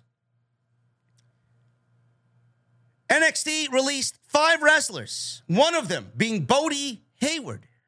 He was a part of the Chase U group. Brian Alvarez said there's apparently more to the story behind Bodhi Hayward's release. All I will say is this, says Brian Alvarez. I don't have all the details, but I know that there was stuff going on. I guess the easiest way to describe it is that apparently Bodhi Hayward was a handful. So it wasn't just, well, let's get rid of this guy or whatever. But I did hear from multiple people that it wasn't just, we're going to cut some folks. We're going to cut this person who was right in the middle of a storyline. There was more to Bodhi's story. That's really all I can say because I don't know what the more is. But you know, you got a bunch of guys and whatever, and they're in Florida, and there's a loop, and only God knows what can happen. Really vague there by Brian Alvarez. Something happened. He can't tell us because he doesn't have the whole story, but something happened. Alvarez said that he presumed that the other releases were because they were not improving. Bodhi Hayward apparently got some backstage heat on him, and apparently it might have had to do with work ethic. I believe Dave Meltzer said he stated that There were 6 releases, so it's possible that one name has not gotten out yet on top of the 5 that were released this week. Sloane Jacobs was released. 19 years old was Sloane Jacobs. She was in the women's breakout tournament on TV this year. Erica Yan, she last wrestled in September. She was let go. Damaris Griffin, signed less than a year ago, also appeared on NXT Level Up. And Ru Feng, signed with NXT last year, been working as an enhancement talent. Now, Dave Meltzer elaborated on Bodie Hayward. It was more about his work ethic than him not progressing. All of the people who were dropped, the main reason was lack of progression. They felt they were not improving fast enough. That's going to be the case. They're going to be cutting people at a 6-month mark, at a 1-year mark, things like that. So if they're not improving, then they're going to get cut. And WWE doesn't want to do anything with anybody if they are that way. And anyone who doesn't get to TV within 2 years, they will probably get cut as well.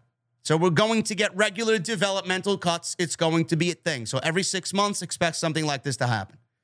But with Bodie Hayward, he was one where it was more than just work progression. They didn't like the work ethic. And they didn't like that he was late for shows and didn't show up at shows. Well, that's not good at all. The primary reason for everyone was lack of progression, but for him, it was a little bit more than that. It had to be enough to overcome the fact that he was actually in a storyline and that there was long-term storylines to this and that the crowd liked him, which was always a good sign. You want to keep guys that have a good look and the crowd likes, but it was not enough in their minds to keep him. End quote. I didn't watch the videos he put on social media. I heard from people that he was a little distraught that he got cut. He was a little surprised that he got cut. It's going to be one of those things now where he's going to need to take this. And I quite enjoyed him. I thought he was very energetic. I thought he was charismatic. He had this young Billy Gunn / young Chris Jericho vibe about him. You know, young Billy Gunn, young Chris Jericho look about him. It's going to be something where he's going to have to take this. He's going to have to let it process. He's going to have to get out there after 30 days. He's got a 30-day non-compete now. He's got to get back out there. He's got friends. He's got connects. He's got to work MLW. He's got to work the indies. He's got to get his name out there and really show people that he wants this. He's made it this far. He's made it to NXT TV. He was in a major storyline with Chase U and Andre Chase and Thea Hale and Duke Hudson. They wrote him off TV. Duke Hudson's now filling in for him in Chase U. He's got to get out there and show people that he can work. He's got to go out there and show everybody that he himself is professional, is going to take this serious. It doesn't sound like the door is closed for a return to WWE. He's just going to have to go out there and basically take what he's learned, start all over again, and show them that he's willing to change. And the door will be back open again for him to come on into WWE, because I don't think WWE wanted to release him. I don't. They had no choice to, because all the mistakes that he was making, according to Meltzer and Alvarez, he continued to make. And at some point, it's got to be punishable. It sucks. It really does. I don't like to see anybody lose their job. Dynamite. We're winding down now. We're getting into AEW. Colt Cabana. He was on Dynamite on Wednesday. Everybody was like, why? Everybody was like, well, this ends CM Punk's run in AEW. I and Jesse on Wednesday did not say any such thing. I don't see it. If Punk is gone, it's not going to be because of Colt Cabana's appearance on AEW Dynamite. I said it was a one-off. I said it was probably a mixture of Tony Khan and maybe Chris Jericho, who has huge political pull out backstage. Jericho is one of the main voices in the locker room. What Jericho says holds much weight in the locker room. Could have been a mixture of both. But there is a reason why Colt Cabana returned to Dynamite. And many fans were surprised to see Colt Cabana make his return to AEW on Wednesday's Dynamite as Chris Jericho's opponent, challenging for the Ring of Honor World title. Now, I thought that this was going to be former Ring of Honor World champions. That's what I thought. I guess we're changing the rules as we go. So, Colt Cabana challenged, and he's a former Ring of Honor champion, but he's not a former Ring of Honor World Champion. Cabana's return was considered to be an indication by many that Punk was out of AEW for good due to their history, as the former AEW World Heavyweight Champion continues to talk with the promotion about the buyout of his contract following the All Out brawl. Meltzer, in the latest newsletter over at The Observer, reported that Tony Khan came up with the idea to have Colt Cabana wrestle Chris Jericho. Meltzer wrote, "We were told that this was more for the locker room than anything else, that having Cabana on the show and given a positive spotlight after months of being ostracized for reasons that had nothing to do with him was a dressing room morale booster or a locker room morale booster since he had many friends within AEW." End quote. It will be interesting to see how often the promotion books him on television, as he had signed a new deal to work earlier this year, some Ring of Honor dates after the locker room came to bat for him when his deal was coming up. And everybody blames CM Punk with his arrival and his arrival forcing Colt Cabana out of the company. People were in uproar. People were arguing over Colt Cabana's status in the company. So Tony Khan ended up re-signing him and placed him on Ring of Honor TV. But we don't have Ring of Honor TV. So he would have been basically paying Colt Cabana to an AEW contract or a Ring of Honor contract to basically sit home and do Ring of Honor shit when there is no Ring of Honor TV show. Only Ring of Honor pay-per-views, and the next one's happening on December 14th, Final Battle. Now, WrestleVotes, they noted this week that Colt Cabana's return did not go unnoticed by WWE. People in Stamford, Connecticut were talking about Colt Cabana. WrestleVotes tweeted, and I quote, "Colt Cabana showing up on Dynamite last Wednesday did not go unnoticed in Stamford, Connecticut." That is all I'll say right now. I don't know what that means. That's only going to add more fuel to the fire that WWE is interested in CM Punk. They're keeping a close eye on this scene. All this means is that WWE, if WrestleVotes is tweeting about it, there's some legitimacy to it. All this means is that WWE is keeping a mindful eye of what happens to CM Punk. And if they're keeping a mindful eye on what happens to CM Punk, that means they are interested in CM Punk, at least in some regard.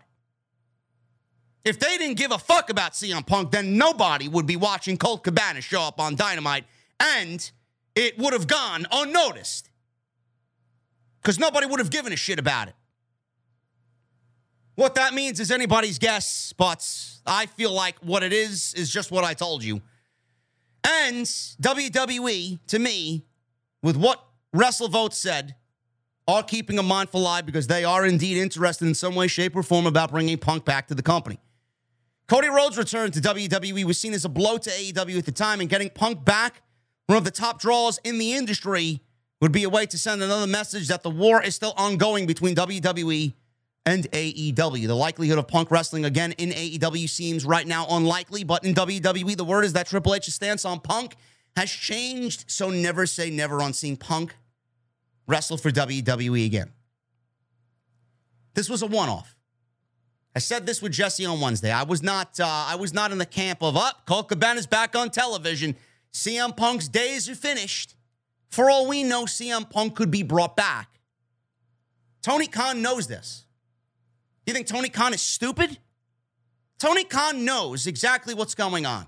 Tony Khan knows that if he lets CM Punk go, that there is a possibility he would end up talking to WWE. How he's going to maneuver a no-compete clause in that contract or a no-wrestling clause in that contract and how long it's going to be, I don't know.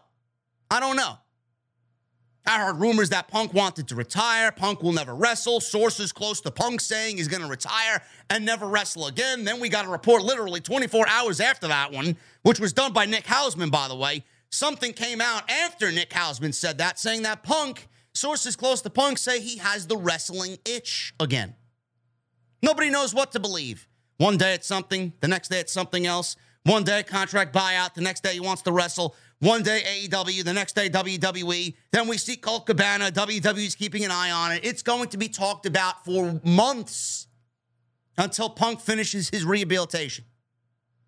I'm sick of talking about it. I really am. I don't give a fuck where he goes. I gave you my opinion on it. If he goes back to WWE, It'll be great for a week or two. But how many people in that company do you want to see CM Punk wrestle? I mean, Cody would be great. Edge, Roman. For all we know, Roman doesn't want CM Punk back in that locker room. Why would he? CM Punk is not the type of guy that Roman would want in his locker room. Not after the things have been said and done. How do you look at someone like CM Punk do what he did to AEW, and then if you're Roman Reigns, allow that man into your locker room? I don't know. If he did what he did to Tony Khan and how many other people in that locker room, you don't think he's capable of doing the same thing in WWE? It's always somebody else's fault with CM Punk. It's never CM Punk's fault. People are taking the elite side on this. Tony Khan is clearly bringing the elite back to television. Tony Khan brought Colt Cabana back to television. This Colt Cabana television appearance was a complete one-off. We're not seeing Colt Cabana back on television. We're not seeing Colt Cabana in storyline. We're not seeing Colt Cabana on television joining the Dark Order. It was a one-off. I don't mind that Tony Khan is taking these steps to reunite the locker room. I don't mind that Tony Khan is taking the steps to really make the fans, or the locker room rather, happy. Never mind the fans. The locker room happy. He wants harmony in that locker room. It was also done as a way to say, you fuck with me, I'm going to fuck back. I love petty Tony Khan. I do. I think petty Tony Khan is great. I'd like to see more of it. I find it hilarious. That's what this was. It was, yes, I want to keep my locker room harmonious. I want to do one for the guys in the locker room. But I also want to make my stance, I'm the fucking boss. And you're going to fuck with me, you're going to get fucked right back with. That's what this was. It was a one-off. No more, no less. But Punk going back to WWE, I don't know. Punk wrestling for WWE, what difference is it going to make? What difference is it going to make? Is he going to be a mover? Is he going to be a needle mover? In some aspects, maybe. But we have all the needle movers that we need in WWE. We got Cody, we got Roman, we got Bray Wyatt. Do we need CM Punk? Is he going to be that much of a difference maker for WWE in the long run? They're operating as hot now as they've ever been. With CM Punk, it may actually put a damper on that. And with CM Punk back, it would erase 8 years of everything that man said about WWE, making himself out to be the victim. It would erase literally everything. He would never be taken seriously in any wrestling circle ever again. And basically, he would be doing this for himself only for the almighty dollar. It's a huge career killer. It is a huge career killer. At least what he did in AEW, with what he did, it looks like a fucking career killer, but it could be salvaged. That's the fucking funny thing. What he did in AEW could be salvaged and be turned into story to be money and a needle mover. That's something that I wish everybody would get on the same page with and fucking realize. I hope that's the case.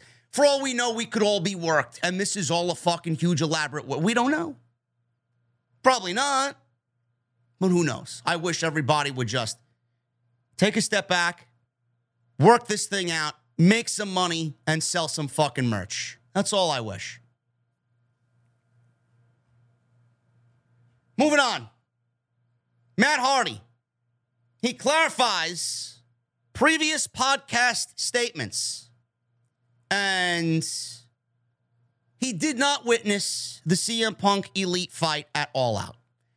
Now, Matt Hardy set the record straight on some comments from his recent podcast where it was misconstrued that he witnessed the backstage fight where CM Punk and the Elite brawled at All Out. After an earlier story, others took some comments that Matt Hardy made that he was present for the fight and started to question him on it. Hardy said this in rebuttal, and I quote, "On the Friday edition of Extreme Life with Matt Hardy podcast, Hardy said that it's going to be interesting to see Kenny Omega and the Young Bucks back and that he's happy that they are back. The comments he said were taken the wrong way are as follows. He says this, I will say this right now, right here. Those guys didn't do anything wrong in this situation. If anything, they were the victims, and I'm telling you that from a first-hand perspective.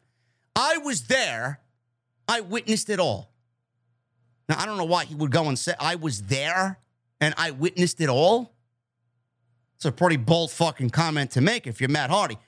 Now, in the aforementioned tweet, Hardy said those comments were in regard to the entire process in real time over the months, but that he stands by his opinion that Omega and the Bucks were not in the wrong. I love all three of those guys. I've known Matt and Nick forever. I've just gotten to know Kenny while I've worked in AEW, but I'm a very happy guy that they are returning to TV and that they are back and back in the mix. They deserve to be in the mix. He was asked about Colt Cabana appearing on Dynamite this week. He says, I was excited for Colt. It was great. Colt Cabana, he's just been away from AEW for a long time. It is what it is. I don't really have to sit here and go into things, but we are in a position right now where he can be back on AEW TV, and I'm glad to have him back. I'm glad that their names have been cleared and they are coming back to TV, and I'm very happy to see Colt Cabana, who I think is a great human being, and I also think a great performer. I'm very happy to see him back on AEW programming. Now, where Matt Hardy's words got minced and mixed up, Rebby Hardy, his wife, said, my words didn't get mixed up. She says, and I quote, fuck CM Punk. I guess we know how Matt Hardy's wife feels about CM Punk. So there you have it. Matt Hardy had to correct himself. He was not there, but he is standing behind the Elite. So we got Matt Hardy standing behind the Elite. We got Tony Khan doing what he's doing. We got Chris Jericho going out there claiming that CM Punk is a cancer to the locker room and a detriment to AEW. I don't know, man. I don't know. More and more people are starting to talk about it, which leads people to believe the investigation is over. CM Punk looks like, by how people are talking, that he may not be back in AEW. I don't know. I wish everybody was Usi in AEW. Clearly, they don't know how to be Usi. Jeff Jarrett. Another big thing that came out of Dynamite was Jeff Jarrett. Jeff-Jarrett-E-Y. Is Jeff Jarrett back on television? Jeff Jarrett signed a full-time deal with AEW. Will work behind the scenes to expand live events in AEW. He said first on his own podcast, which is My World with Jeff Jarrett. Jarrett said the pieces of the puzzle started to fall together between him and AEW, and behind the scenes, with the behind-the-scenes role as well in front of the camera, all those pieces started to kind of fall into place, and it didn't happen overnight. This has kind of been a work in progress for quite some time. It was something that just kind of happened overnight. It wasn't something that happened overnight. So clearly he mentions that it wasn't something that happened overnight, and that he and AEW have been in talks for a few weeks at least. He just got released, a month and a half ago from WWE, so it had to be right after his WWE release. It had to be during the whole shindig with the Street Profits and the Usos. He was legitimately on WWE television at SummerSlam. And then he was let go right after that. He was a special guest referee for that tag team title match at SummerSlam. He was let go soon after that. Let go because he was a Bruce Pritchard hire. Triple H got rid of him because he was a Bruce Pritchard hire. So that's some semblance of revenge there by Paul Levesque to Bruce Pritchard. Let Jarrett go, filled Jarrett's role with Road Dogg, hired his own people back, let Jarrett walk. Jarrett was in contact with AEW as soon as he got let go by WWE. So that's what that means to me. Now, Jarrett back on TV is aligning himself with Jay Lethal. Jay Lethal and Jeff Jarrett were tag team partners at Ric Flair's final match when Ric Flair teamed with Andrade El Idolo. So at least we got some logical pairing here between Jeff Jarrett and Jay Lethal, okay? Does that mean I want to see Jeff Jarrett on TV? No. You have a difficult enough time to find TV time for Ricky Starks and Will Hobbs and Wardlow and all the young talent that we want to see on television. Miro, Malachi, the House of Black. So many people on TV right now, and there's so many people that are not on TV. For a while. It's been months since we've seen Miro in anything. Ricky Starks just made it back to television because people were voicing their opinion. If we voice our opinion enough to Tony Khan, things may change. I've been voicing my fucking opinion for months about certain things. That's what we have to keep doing. We have to continue to complain as a fan base. When things aren't right, we have to voice our opinion. We have to express our opinion. Jeff Jarrett on television is going to be okay in doses, but that doesn't mean I want to see Jeff Jarrett take away TV time from the guys that I just mentioned. Yes, we know AEW uses their legends correctly. Yes, we know Jeff Jarrett is very good at what he does. He looks fucking incredible. It's a great promo. But that doesn't mean I want to see him on television. I honestly believe we're leading to something along the lines of Jeff Jarrett and Jay Lethal versus Darby and Sting on television. It's going to be their own fucking version, a lot better, of what they did at Ric Flair's final match. That's what I feel we're getting. But as far as Jeff Jarrett being on television, being in charge of the live events team, behind the scenes, he's going to expand on live events. That's great. I think that's fantastic. Now, I don't know what that's going to mean as far as his role as director of business development, but Jarrett worked in a similar capacity in WWE. He was in charge of that. House show business was up under Jeff Jarrett. He was doing a great job from what I read. So if WWE is, or had him in that role, I think that's a great role for him to have here as well. But AEW doesn't do house shows. AEW does not do house shows. Well, I'll get to that in a second, because that was in the news too. But as long as they keep him minimal on television, I'll be okay with it. I don't want him taking television time every fucking week from a Miro or somebody else that should be on to Ricky Starks or Hobbs or Wardlow. I don't want to see him take TV time away from guys like that. Another thing that could really benefit here with Jeff Jarrett being in AEW, you know, some people, I don't watch TNA. I don't know what type of damage Jeff Jarrett did to TNA. I don't watch TNA. I don't watch Impact. I don't watch Impact. Believe me. But Jeff Jarrett was actually in TNA, and he was there at the height of their popularity. So I said this on Wednesday. It could be a beneficial partnership for Tony Khan to have Jeff Jarrett on the roster, for Jeff Jarrett to kind of give some advice to Tony Khan, and Tony Khan to use Jeff Jarrett in a way where he's been through what Tony Khan is going through right now. Obviously, with a lot less of a budget Jeff Jarrett had, but he can maybe bounce ideas off of Tony Khan, and Tony Khan can use Jeff Jarrett in an advisor role to do things that Jeff Jarrett didn't do. And Jeff Jarrett could make him aware of things that Tony Khan should not be doing, because I made those mistakes back when I was running TNA. So it could be a good... Jeff Jarrett's going to fill in perfectly with the backstage role. Perfect. But I don't want to see him back on television on a weekly basis. I think that's going to be counterproductive to what we need on AEW television. And again, you know, it goes back to what I've been saying. So many WWE talents, so many ex-WWE guys coming on over. AEW, the more they do that, the more they lose their appeal. The more they lose their distinction. The more they lose their alternative, right? They're no longer the alternative anymore. They're becoming WWE light at this rate. That's why fans are not really invested as much as they were in year one or year two. Now, Jeff Jarrett is going to be in charge of their live events schedule, business development. AEW wrestlers are actually interested in working house shows. They are interested in working house shows. Now, since AEW started in 2019, the promotion has shied away from running house shows, with only one having taken place, which was the House Always Wins event in April 2021 at Daly's Place. Instead, AEW has focused on holding televised events, and the company had an advantage over WWE, which still does house shows. However, following the COVID-19 pandemic, WWE has reduced its touring schedule. Jeff Jarrett's new role as business development, or director of business development, could include the possibility of AEW running house shows. Meltzer wrote, right now, there are no definitive plans for AEW to do house shows, but a lot of the wrestlers on the roster would like to wrestle more and have expressed interest in house shows. Meltzer noted that it is tough to expand the live schedule for AEW, as it could argue that the product has been the coldest it's been since its debut. For reasons that we always mention critically and fairly on Wednesday. The benefit of working house shows is that it gives the talent opportunity to work on things in front of a live crowd without the restraints of pressure of doing it on television. Also, younger talents get more reps in the ring.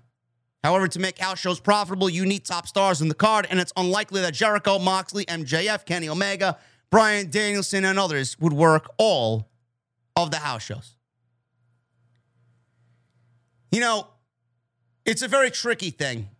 You know, I'm not saying you need to have all those guys on the house show. Maybe one weekend, one another weekend, and then they can take turns. It's very difficult for AEW to even want to do a house show circuit. But I honestly think working some house shows would benefit the overall AEW product. I would. Now, I feel like with what this report said, the benefit of working house shows gives talent opportunity to work on things in front of a live crowd. There are a lot of talents in that company that need to work things out in front of a live audience before they start bringing shit to television. One of the things I always appreciated about house shows is that WWE always put two guys that they were about to set off on a feud, right? Two guys that were about to embark on a feud, put them out there for a couple weeks to work out the kinks and work on whatever they need to do. They may want to try something different, and then they want to try it to see how it gets over in front of a live audience before they bring it to a live crowd on television on Monday or Friday night, and they get used to it. So many wrestlers in AEW are thrown into a match, and they don't have any fucking background at all with each other. They're just thrown out there to wrestle. Imagine how good a match would be if you throw two guys out there, you know, consecutively, consistently, time and time again, and they work out those kinks, and then when they make it to television, the match is a lot better than what we would get if they've never been in the ring. That's one benefit of running house shows. There's one negative about running house shows. It seems like AEW can't get away from the injury bug. God forbid somebody gets injured on a fucking house show, and then it ruins the entire fucking story that you may or may not have planned. But yes, I do think one of the main concerns about that locker room is I want to wrestle. How many people are sitting back and catering, waiting for their opportunity to wrestle, and it never comes? They're on TV once, and then they're off TV for another 8 weeks. Or they're sick of wrestling dark, which is now becoming nothing more than a fucking squash fest. It's not the same dark that it was during the pandemic. They could benefit from some house shows. I'm not saying you got to do one every fucking day. Monday, Tuesday, Thursday, Friday, Saturday, Sunday, right? You could do it specifically on the weekends. Do the house show circuit on the weekends.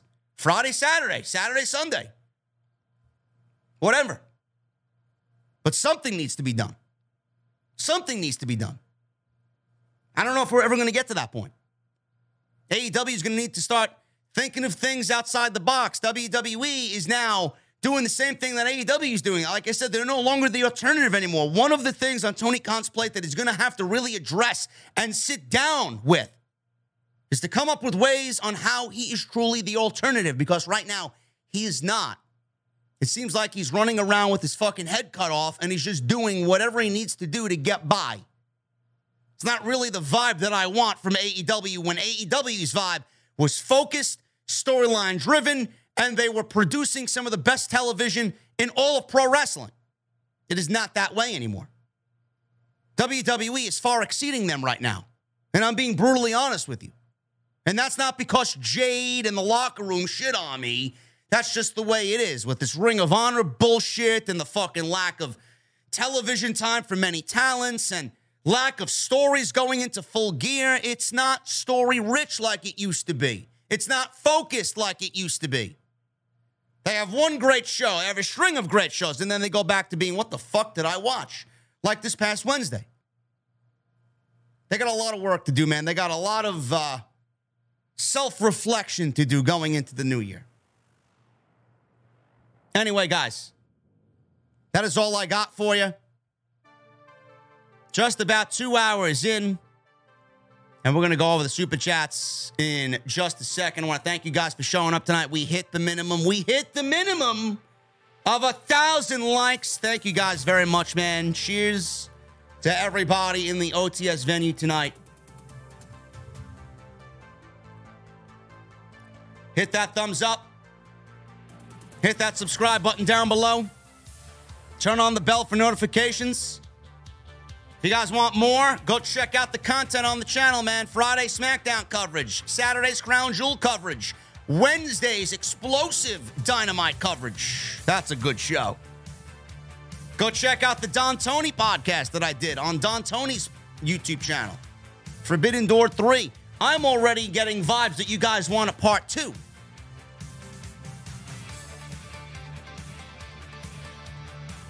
And make sure you guys follow me on social media, man. At JD from NY206. That's Twitter, Instagram, TikTok, and Cameo. I would really, really appreciate you guys follow me on social media as I am on Twitter.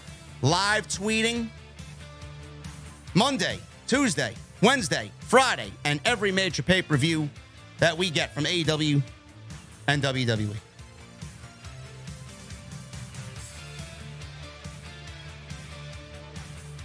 We did not talk about the Braun Strowman tweet. I forgot to put it in my notes.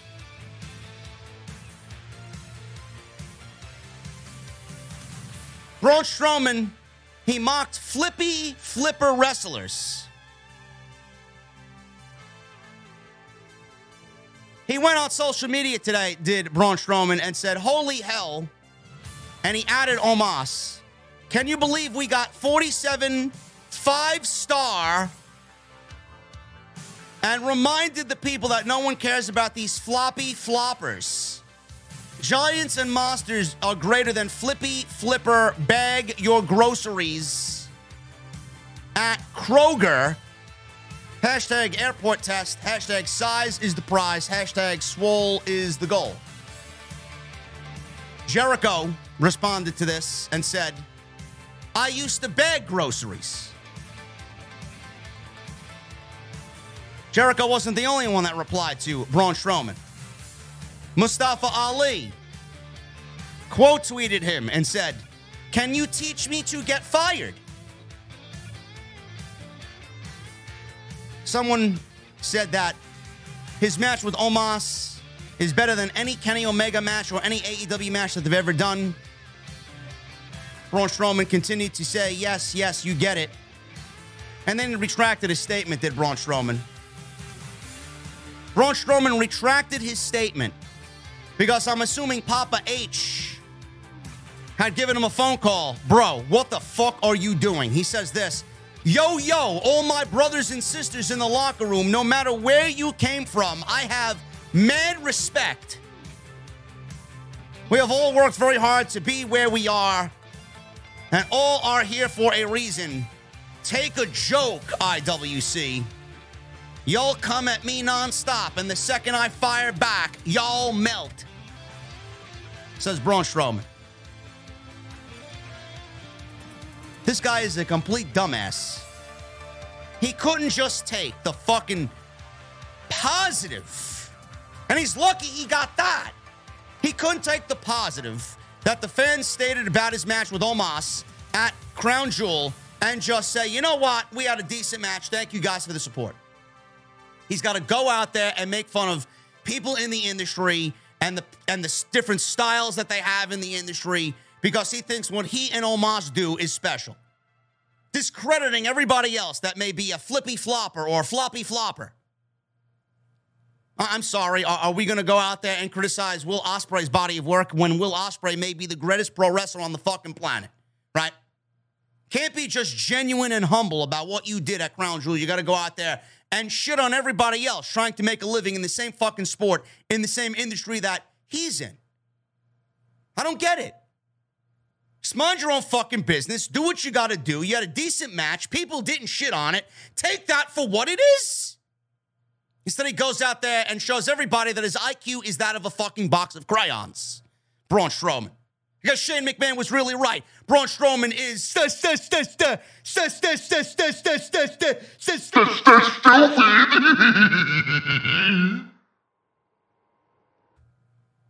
fucking dumbass.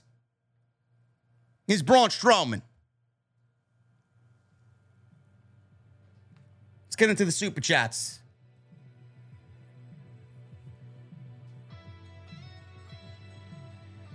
Tony Brown with a $4.99 super chat. My IWC tribal chief. Tony Brown. Shout out to you, brother.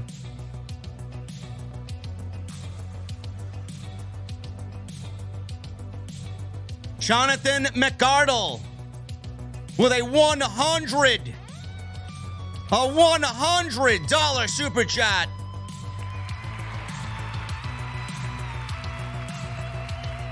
Hey, JD, this donation is in honor of my mother. today would have been 76 years old. I'm blessed with 42 years with her, and I miss her every day, November 6, 1946 to May 31, 2022. Jonathan, my thoughts and prayers out to you, brother. A lot of us know what it is to lose a close one.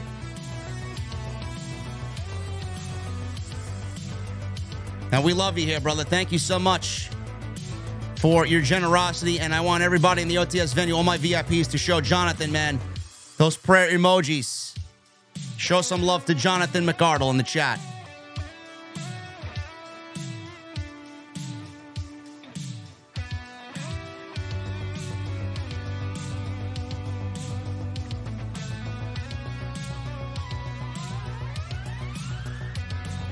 Michelle Moran with a $5 super chat. I hope Triple H picks Cody or Bray to beat Roman and not Cross. What if it turns out to be Gunther or heel Drew with Heyman after turning on the bloodline? It's got to be Bray Wyatt. If it's not Cody, it's Bray. Killer Cross is... I don't think people are going to be very pleased with that. And Drew McIntyre has seen his day. Gunther I could see. But I do not think it will be Gunther. I think Gunther will be champion at a much later time when Roman Reigns is not in the championship discussion. MGM Ballin with a $19.99 super chat. JD, have you ever thought about reviewing it? Oh, man, Impact. Nobody watches Impact, man. You kidding me? Oh, my goodness. Sorry about that, JD. I was being held hostage by two Impact fans. By all two of Impact's fans. I was able to escape when they were distracted by their mom calling for them for dinner. Who watches Impact? Nobody, MGM. Nobody. You want to know how nobody watches Impact? Fightful and their fucking boring-ass crew reviews Impact on Thursday nights to the lofty number of 50 every week. Fuck Impact. Side Wrestle with a $1.99 super chat. Shane McMahon was right about Braun Strowman. He's stupid.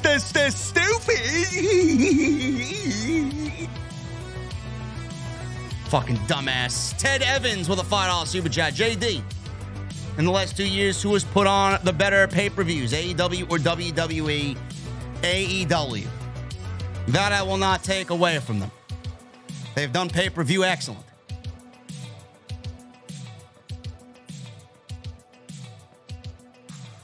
Got a new membership by my boy, Dr. Evil Genius. Oh, my goodness. Nice to see Evil Genius in the venue. He became a new member tonight. We got 7 new members tonight, man. I love it. We got Whitney Oliver, Michelle McGlashing, Robert Crawley, Wow Nation. Wow Nation's a new member, man. Wow Nation was one of the very few people to stick up for me in the whole Jade Cargill situation, man. Thank you, Wow Nation. Brown Boy SZN, Dr. Evil Genius, C. Martinez, Serg, T Channel, and Otis. Thank you for either becoming a new member or re-upping your membership. I greatly appreciate that, man. Thank you guys very much. Chelsea with an 8-month membership. Alrighty, milestone hit. Gets better and better. Thoughts on Bulletin Chocolate Old Fashioned on fresh ice. Enjoy the night, Lord JD. Hashtag OTS for Infinite. I never heard of it, Chelsea. I've had chocolate old fashions before. Chocolate old fashions are fucking legit, bro. Let me tell you. I had one at the Jameson Distillery when I was in Dublin. Unbelievable. Unbelievable. Dirty Hamster 95 with a 6-month membership. Thanks for all that you do. OTS for life. Thank you, Dirty Hamster. And Side Wrestle with a $1.99. Who is dumber, Braun Strowman or Ryback? Has to be Braun Strowman at this point. Has to be Braun Strowman at this point, even though Ryback is probably right there with him. Spencer Morgan with a $10 super chat. People act like Punk killed someone. He didn't. He's not Chris Benoit.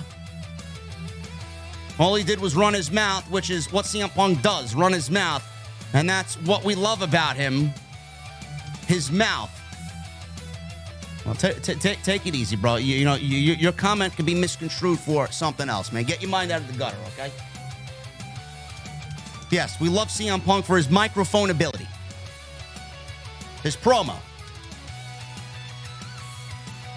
But I don't think CM Punk being back in AEW is going to be a good thing. We'll see. The Wolfness Way with an 18-month recommitment. Thank you so much, brother. Stopping by to show some love to the IWC GOAT. Cheers, brother. OTS for life. I appreciate you, man. The Mad Dreamer with a $5 super chat. Hi, JD. Triple H has done an incredible job so far. If you have one thing that you want him to improve on, what would it be? OTS for life. Pay-per-view schedule being changed to mirror something that really brings us back to how we felt about old school pay-per-views. Maybe changing the sets for Raw and SmackDown and making them a little bit distinct from one another. Different from one another. Changing the theme songs for both shows because I think both theme songs suck. Other than that, we're on the right track, man. Danny in Oak Park with a $4 super chat. Enjoying the show tonight. OTS for life. Thank you, Danny. Otis with a 11-month. Thank you, Otis. Robert Crawley, new membership. Thank you, brother. Not today, Jay, $4.99. What the hell was up with that Strowman tweet? To me, it sounded dumb, and to me, it didn't make sense. Because Braun Strowman's IQ is that of a fucking tractor tire, bro. He doesn't know when to shut up. He got a restart. He got a redo. He's got a new contract. He's back in WWE. He's got Raquel Rodriguez. I don't understand him. Raymond Moore with a $2 super chat. JD, my stepdad's coming home from heart surgery today. That is excellent news, Raymond. Happy to hear it. Keep us updated on that, brother. Jason Barker with 3 months. What's up, JD? Completely agree with you when it comes to Logan Paul, Crown Jewel, Karrion Kross, and the Marina Shafir situation. Just hope you're Uzi. I'm all right. I'm just glad the week's over and Marina Shafir finally blocked me on social media, which will do us both good. Otis, 12 months. JD, I just want to say thank you for being the voice of the IWC in this chat. Is always feeling Uzi. Hashtag OTS for life. Hashtag OTS bloodline. We the ones. We the ones. And everybody else is the twos. 3 Kings with a $4.99. All I've seen this weekend is how Logan Paul is better than Punk because he did a better buckshot. The IWC is doomed. Punk gets treated like Benoit now. Fuck him. Fuck him. And yes, Otis, Kenta is going to be at House of Glory on December 17th. Huda Ops with the 4 months. Just wanted to say you and the podcast always helps me get through tough times and hard days, and I'll always be grateful for that. OTS for life. Thank you, Huda Ops. I appreciate you, brother.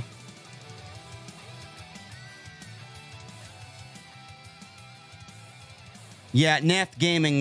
Denise is a giant too. I'm gonna need, believe it or not, I'm gonna need everybody to give Denise a break and not troll her, please. No more trolling of Denise, man. We've had our fun with Denise. We know she's boring. Okay? We can move on to someone else now. No more trolling Denise, please.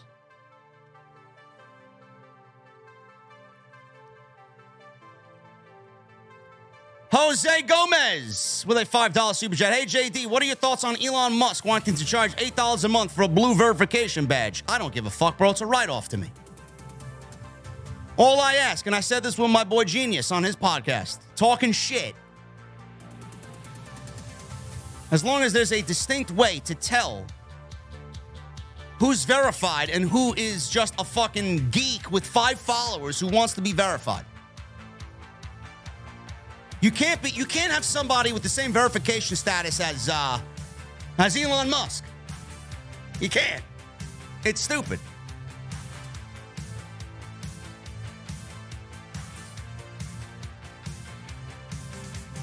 Yeah, go troll Ryan Satin instead, bro. Chelsea's got it right. Go troll Ryan Satin. He's a fucking cocksucker, man. You can troll him all you want. And you can send him, you can tell him I sent you. Fuck him. Him and his fucking goofy haircut, man. His goofy looking beard.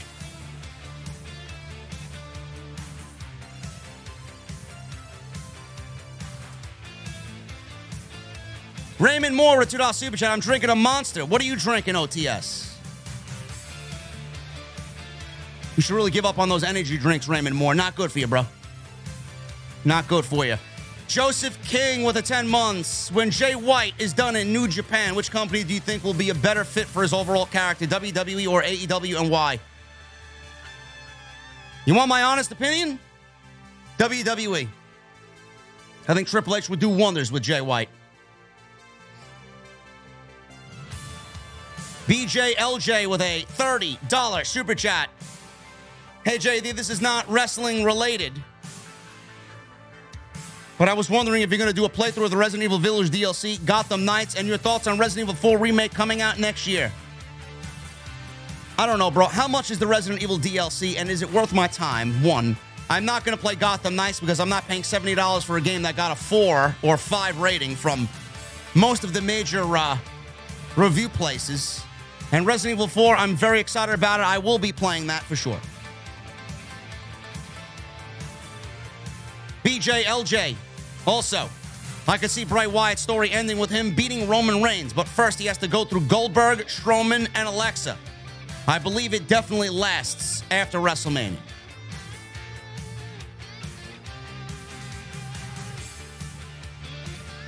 Grimsley with a $5 super chat. What's up, JD? I absolutely love Bayley, and when she was trapped in that ladder, she was yelling at Cole to help her. Best female heel in WWE right now. Bayley is great. Damage Control is not. $20 super chat from Antonio Munez. Thank you, JD, and everyone else for letting me know of OnLap. Was rocking all last night while watching Astros win, playing poker, taking people out of my table, and 2 more days for my birthday this Tuesday. OTS for life and number 1. Antonio, it sounds like you're living life, brother. Happy to hear it. Raging Girl Gamer with a $100 super chat. Roman versus The Rock shouldn't be for the title, and Cody should take it off of Roman. Honestly, I think Austin Theory going to pull a Seth Rollins and cash in at WrestleMania. I like that comment up until the Austin Theory comment, Rage. I don't know what they do with. Honestly, I don't know what they do with Austin Theory. I don't. Ricardo with a 9 months. Thoughts on Cody versus Brock. Also, Jade Cargill still sucks. Cody versus Brock, I don't really care to see that, Ricardo. I don't care to see that at all. And Rage, thank you so much for your generosity. Thank you so much for the 100. You guys have been awesome all week, man. I needed your support. I really did after such a terrible week. You guys have shown up big time, man. Thank you guys so much. Surge D Channel. New membership. Thank you, brother. What are you drinking? Basic with a $1.99. Roman stated that he would do business with Punk. He would do business with Punk. Well, then we may be onto something then. C. Martinez with the new membership. Thank you, C. Martinez. What are you drinking tonight? Jose Gomez with a $5 super chat. Great show as always, JD. Keep up the great work. Now I'm going to binge the new season of Manifest that dropped on Netflix. Have a great night. I got to catch up on that Walking Dead, man. We got 3 episodes, right? We got tonight's episode next week and then the final. 3 weeks. Something's going to happen, man. Jeremy, 2006 with a 14-month. F. Jeff Jarrett. They don't need that slap nut on TV. Love being a part of the OTS family. Your opinions mean a lot to me. I enjoy your work. Thank you, Jeremy. That means a lot to me. Tay the Savior with a $1.99. Wee-hee! That's stupid. Yeah. Braun Strowman. Exactly what he is. Gaming in real time with 4 months. Hello. Do you think we will see Bray use The Fiend in the future? seems like he is still going to have a darker side. Braun is the worst wrestler. Do I think we see The Fiend? Yes. Do I think Bray is going to bring back the Fiend character and work evil as the Fiend? No. I think we're going to see a new version of Bray Wyatt. Jaxo with a $10. I'm currently drinking Liquid Death Mountain water, and it's good. You know, Jaxo, I do not like their regular water, bro. I cannot drink water from a can. It's got this tinny taste to it. But the seltzer, the sparkling water that I drink in the black can, the best sparkling water I've ever had. Evil Genius with a $19.99. Super Chat sponsored by the Talking Shit Podcast, plus the ladies say hello to JD. What's up, Evil Genius and the ladies? Go subscribe to Evil Genius and his podcast, man. Talking Shit.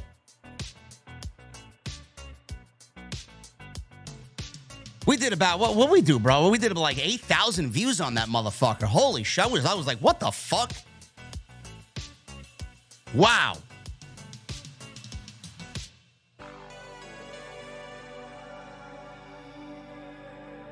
All this money is coming back to you, Genius. I hope you know that. There may be a scheduling conflict, bro. I may have to hit you up tomorrow. There may be a scheduling conflict on the date that we have planned. So I gotta reach out to you and maybe potentially change that. Lena Scorpio with the 4 months. You're the GOAT and glad to be a part of the OTS family. 4 months in, I agree with you about Cora Jade. To be herself, there will only be one of a kind, Sasha Banks. Yes, Cora needs to be herself. Cora does not need to be Sasha Banks. And $1.99 Super Chat, MGM Ballin. He says, Yellowstone next Sunday. Let's fucking go. Yellowstone's my other show, bro. It's about time we got some Yellowstone back. I got to re-up my Paramount subscription, though. I'll let that shit run out. And Grimsley with a $5 Super Chat might be going to SmackDown in Memphis January 6th. The seats in front of the camera are about $800. If I go, I'll try and make an off-the-script sign. You better keep me updated on that, brother. I would love to see it. Captain Solo with a 17-month membership. Thank you, Captain Solo. I guess I'm the only one happy to see Jeff Jarrett on my TV. He's always been one of my favorites. To each their own. Listen, bro, nobody's telling you can't like Jeff Jarrett. You like Jeff Jarrett, you like Jeff Jarrett. People don't want to see Jeff Jarrett on TV.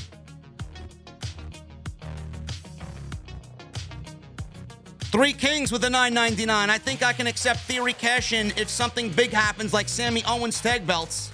Roman beats Rock and starts to power trip and Solo uses Solo Uso's turn on him and destroy him. Theory cashes in.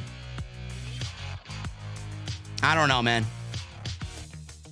That's really out there. That's really, really far-fetched, bro. Roman being kicked out of the bloodline?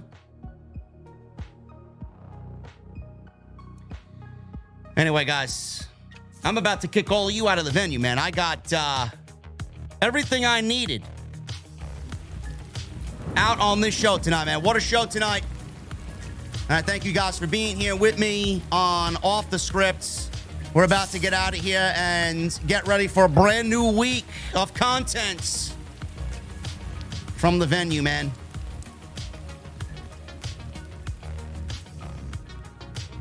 Thank you guys so very much, man. Hit that thumbs up. Thank you for the 1,000 minimum. Thank you for the Super Chat love. Thank you for the 7 new members tonight. Follow me on social media at JD from NY206. That's Twitter, Instagram, TikTok, and Cameo. Go hit that subscribe button down below and turn on the bell for all notifications. And go check out all the other content that you might have missed on the channel. Guys, I hope you enjoy the rest of your Sunday evenings. Have a great start to the work week. I need a couple of things from me before I roll this window up and get out of here, man. Number one, I need those guitar emojis, those rock on emojis. I need those ace emojis in the chat. Let me see them all. And I need that music on max. Guys, I'll see you tomorrow night live after Monday Night Raw right here on Off the Script. I'll see you guys later.